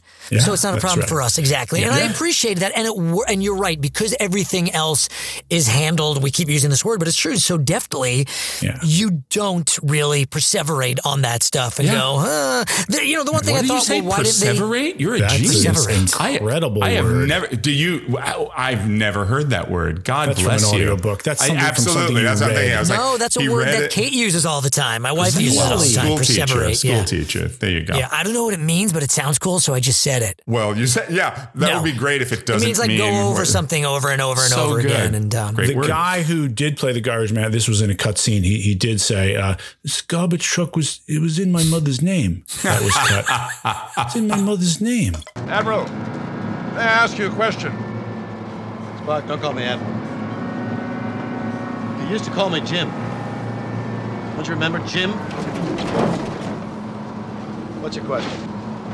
Your use of language has altered since our arrival. It is currently laced with, shall I say, more colorful metaphors. Double dumbass on you, and so forth. You mean the profanity? Yes. That's simply the way they talk here. Nobody pays any attention to you unless you swear every other word. You'll find it in all the literature of the period. For example? All the collected works of Jacqueline Suzanne. The novels of Harold Robbins. Ah. The Giants. I didn't really think about this until this rewatch, but it's kind of the exact same thing that you guys are talking about, where you're sort of saying to the audience, just go along with us in this sort of almost meta way. Yeah. Is when Bones is working out, DeForest Kelley is working out what they're going to do. And he's like, wait, so you propose that we go back in time, find some whales, bring them forward in time, and hope to God they tell this thing what to go do with itself. And Shatner goes, yeah, that's the general idea. Well, that's crazy. Got a better idea? Now's the time. That's a pitch meeting. That's a pitch meeting for this movie. That totally. Is the absolute pitch meeting for this movie. I remember the Roger Ebert review of this because I had those Roger Ebert books. Is like, so he laid out the plot of this and he's like, I hope that when they came up with this, whoever came up with it lit up cigars because it is nuts. It's a nuts idea. It's nuts, but it's so well done. Yeah, I mean, it's great to you talk it away by saying you got a better idea. Now's the time. And I used to, as a kid, I would even think like, well, they don't have any other ideas, and what else would you possibly do? Why not try it? I mean, it's ridiculous. Everything slingshot around the sun. There's nothing more ridiculous. If that was in Solar Babies, you'd be like, oh, get the fuck out of here! I'm doing a slingshot around the sun. The sun's a gigantic. But then at least the title would make sense. At least the title would have something to do with solar. I was wishing, like, please, baby, slingshot around the sun. That is one trippy ass time travel sequence. It's so cool. With like the weird sand faces. It's ILM got involved, and they are listed as a co-producer of this film. Well, it's also what they did with Project Genesis, which I remember in Star Trek 2 thinking was so cool. That was like the first time I'd seen computer graphics like that. So Star Trek always on the cutting edge with a little dollop of ILM. Why does it end though? So they slingshot around the sun and they're going back in time and you see all their faces sort of dissolving, which is like weird and trippy, but and then cool. the whale. But then why does it end in a marsh? That last shot. Yeah. It's in a marsh. And I go, oh, wait, did they land in a marsh? I go, no, they landed in a park. So do you know, is there a reason why that was the last shot of the time travel phantasmagoria experience? It could be because Shatner was born in a marsh. I don't know. Maybe he crawled out of a marsh, like the primordial. Did something primordial come out of a marsh? It reminded me of like a shot from Star Trek 2 or something when they form the planet and you see some of the but I don't think that's necessarily it. Yeah, it's weird. It was like it's trippy. It's definitely trippy, but I like it. Another thing I wanted to say about like, again, where this movie is so well done that you forgive it a lot. The other thing that could have gone off the rails, I'm sorry, is the whole save the whales thing, which could so easily be hit over the head with it. And they kind of do, but when you set the stakes up the way they do, the planet's going to explode unless we get a whale to talk to this cigar in the sky. That is also a great design. The probe is so weird, so simple, and so scary, odd. It's very so 2001. Scary. It's very weird. Scared the hell out of me and I wasn't even a kid. I was a teenager, and I was like, "That's just so weird." It looks like this weird cigarette or something in space. The sheen to it, and that little orange that comes out of it. It's really then the whale scary. sound in space is scary. It's and no one knows what it is. The sound design on this movie is great because the sound of that probe is chill. It's so memorable. It's as unique and memorable as any of like Phaser Blast or any of the other sounds you associate with Star Trek or Star Wars. It's very cool. The sound design is fantastic. And I also think my other favorite, I made a note of this. I was like, in addition to the probe and the whale song, the other sound that always gets me is when Scotty beams up all those tons of between the whales and all that water beams it up, and you can hear the kind of strain on the plexiglass or whatever on the aluminum plexiglass. on the plexiglass, right? That's what it is. It's the thick plexiglass. That's right. It's like you can hear the creak of it, like an old, and you're like, oh God, oh God, oh God. I hope it holds. I hope it holds. That's brilliant sound design. But yeah, no, the whole Save the Whales thing could really be. Like, could have turned into a Quest for Peace thing. To me. Well, that's what it is. It's like 1 year away from Quest for Peace, and it was the same kind of thing. I remember thinking that in high school. It's like, boy, all these sequels have an agenda, have some sort of, Rocky IV was about, peace, why can't we all just get along? Glasnost, and then this was about Save the Whales, and then Superman's about no nukes. And it's like, boy, everybody's on a mission with their fourth episode of a franchise to say something important to justify their existence in the mid-80s. Solar Baby's about there should be more skate rinks. Build more skate rinks. Well, thank God we were spared a Solar Babies 4. So see what they do there. Where I got nervous when Catherine Hicks was introduced, because there were a few things, especially the scene in the car where they get in the car with her. And now look, it's not a big thing, and maybe they just threw this into it to explain things away, but just like with the time travel and everything, it works, because they get in the car and I'm going, there's no way this woman would let these two strangers in. But immediately she says, she lets them in, and there's a line in the script going, and just so you know, I have a tire iron that I can grab very quickly. So they're like, oh, okay. They just explain that she's like, she's taking a chance, but she's also ready to fucking knock him over the head with a tire iron. Yeah. And then, but what's also great about that, sorry to interrupt, is those two look at each other baffled because they don't know what a tire iron is. They don't know what it is. Which is great. That's good. But I just thought, that's smart that they threw that in the script. Whoever was picking apart the script made sure to keep that in there. And then also smart. She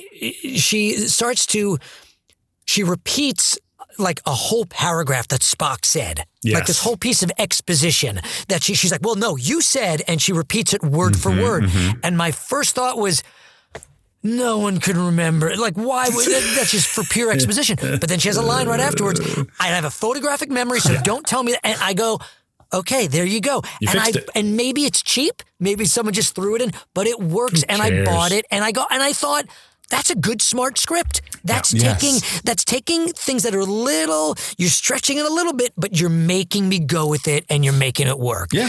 And then the other thing that I was really, and look, this is, we know this from Star Trek just being on the air when it was, but the diversity of Star Trek always is impressive. And even the fact, the opening in the movie, the captain that you see in that opening ship, it's an African-American woman. Yes. Who's the captain of the ship. And I thought, wow, that's incredible. In 1986, that Star Trek was doing. I mean, it's not a huge role, but still, I was quite impressed that they would have done that. It wasn't just, Uhura, who's Uhura, who's, a great role, and she's wonderful in this, but they're making the captain of one of their starships an African-American woman.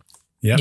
Little step, again, not a major role, but for that time, that's great that they were doing that. Star Trek thing to do that. And I'd have to look back and see if that captain, the captain of the USS Saratoga, is the first female captain in the Star Trek lore. You know what I mean? Like I'm trying to think if there are other clips of within the movies or within episodes where we see another woman captain in there. She may be the first one that appears in the canon. I'm not sure. I'd have to look back at that. She may not be. One thing I don't like about this movie is the quick and easy dispatching of Saavik at the top. Apparently there's a whole subplot that was cut. I read because she was pregnant with Spock. I read that she was intended to remain behind on Vulcan. Yes, so she was pregnant after she had mated with the younger Spock. Yeah, but I guess they in Star Trek 3. Yeah. Yeah, and that is the to not have that in there, or to not have her just come along on the adventure and have that revealed later or something, I think is a weakness, because she's part of the crew in Star Trek 2 and 3. She's a major character, huge character in Star Trek 3, like pivotal to the plot of that. I also love, I just want to say one little thing. I love that the whales are named George and Gracie. This film is essentially a comedy comprised of a comedy duos, like Nimoy and Shatner especially are like the great Abbott and Costello kind of duo in this, but also they break apart the crew in such a way that you've got McCoy and Scotty, and you've got Uhura and Walter Koenig, Chekhov. Is it an odd number, right? Because then Sulu's on his own. Yeah. That's another thing you could have had. Could have had Saavik there just to even it out. But yeah, Saavik I love that. Saavik and Sulu were the George and Gracie of their time. How many Sheilas? 9.5. How many Saaviks? You're 9.5. I think I'm 9 I believe I went back. I think I gave in my notes that I can find. I didn't go back and listen. I think I had Star Trek 2 down as 9.25, in which case I would go to 9.5 for Star Trek 4. If in the moment I amped it up to 9.5 for Star Trek 2, then I'm going to inch this one to 9.75. So I need Damon to go back, because I don't have the patience. I need Damon or some of the Half Hollow Hills kids. Somebody. Oh my God. Somehow my Sheila minions must go back and tell me what I gave Star Trek 2. And then I'm just a little tick. I'll go 9.5 too. Good. Excellent. 9.52. No. Yeah, sure. Yes. I was going to say 2 like TOO, but no, I'm going to go 9.52. Sure. 9.52. Oh, well, then we all have to go 9.52. No, all right. Whatever. It's basically a 9.5 across the board, pretty much. You average it out. It's good. You know what we have to do real quick? We got to thank Mr. Don Dokken. Oh, my God. Yes. Lead singer of the great band Dokken, for sending us a lovely message. If you haven't seen it, it's on the social medias. You can check it out on the Instagram, on the Opening Weekend Instagram page, on my personal Instagram page, on the Facebook. But Don Dokken, because one of our good friends and listeners, Jeff Gonzalez, is friendly with Mr. Dokken, and Don sent us a little message congratulating Dan on his incredible hand-farted rendition of the Dream Warriors. And all I can say, and you guys know this because you've seen the text that I sent you, but when Jason sent me that video, I was on the train. I literally screamed on the train in excitement. That was one of the most exciting videos I've ever seen. Thank you, Mr. Dokken. Yes, thank you, Mr. Dokken. Thank you, Jeff Gonzalez, for getting that footage for us. And thank you, Dan, for inspiring us all. Really? Listen. I am honored to get any feedback from anybody, but notes from Don Dokken. Oh my God, it's really cool. It was really cool of him to do that, and to let us share it with the world. Yes. It's like a nice little thing just for us. But he also signed off on us using the clip that he sent us for to promote Opening Weekend. Everybody's favorite podcast. Check it out on the iTunes, the Spotify. Oh, yeah, we haven't done that in a long time. Give us some ratings. Give us some likes. Oh, my God. Tell your friends about us. For God's sake, tell your friends. I think we do have to create a paywall or something. We got to get something going here. Daddy needs a new pair of shoes.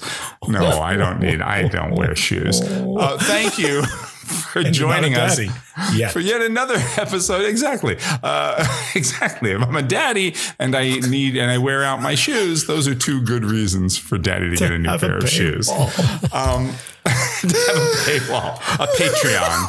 I get a Patreon. Thank you for joining us for yet another episode of Opening Weekend. Next time, we dial things back to the beginning of the decade, specifically the weekend of December 10th, 1980, which saw the release of Stir Crazy, starring Gene Wilder and Richard Pryor, a movie I loved when I was younger. I wonder if it still holds up. And the Robert Altman directed musical comedy Popeye, based on the famous comic strip Sailor and featuring Robin Williams and Shelley Duvall. That's next time on Opening Weekend. Dan. What you got for us, sucker? I'll do the original Star Trek theme. How about that? Okay. Okay. Let me tune up first. Okay, here we go.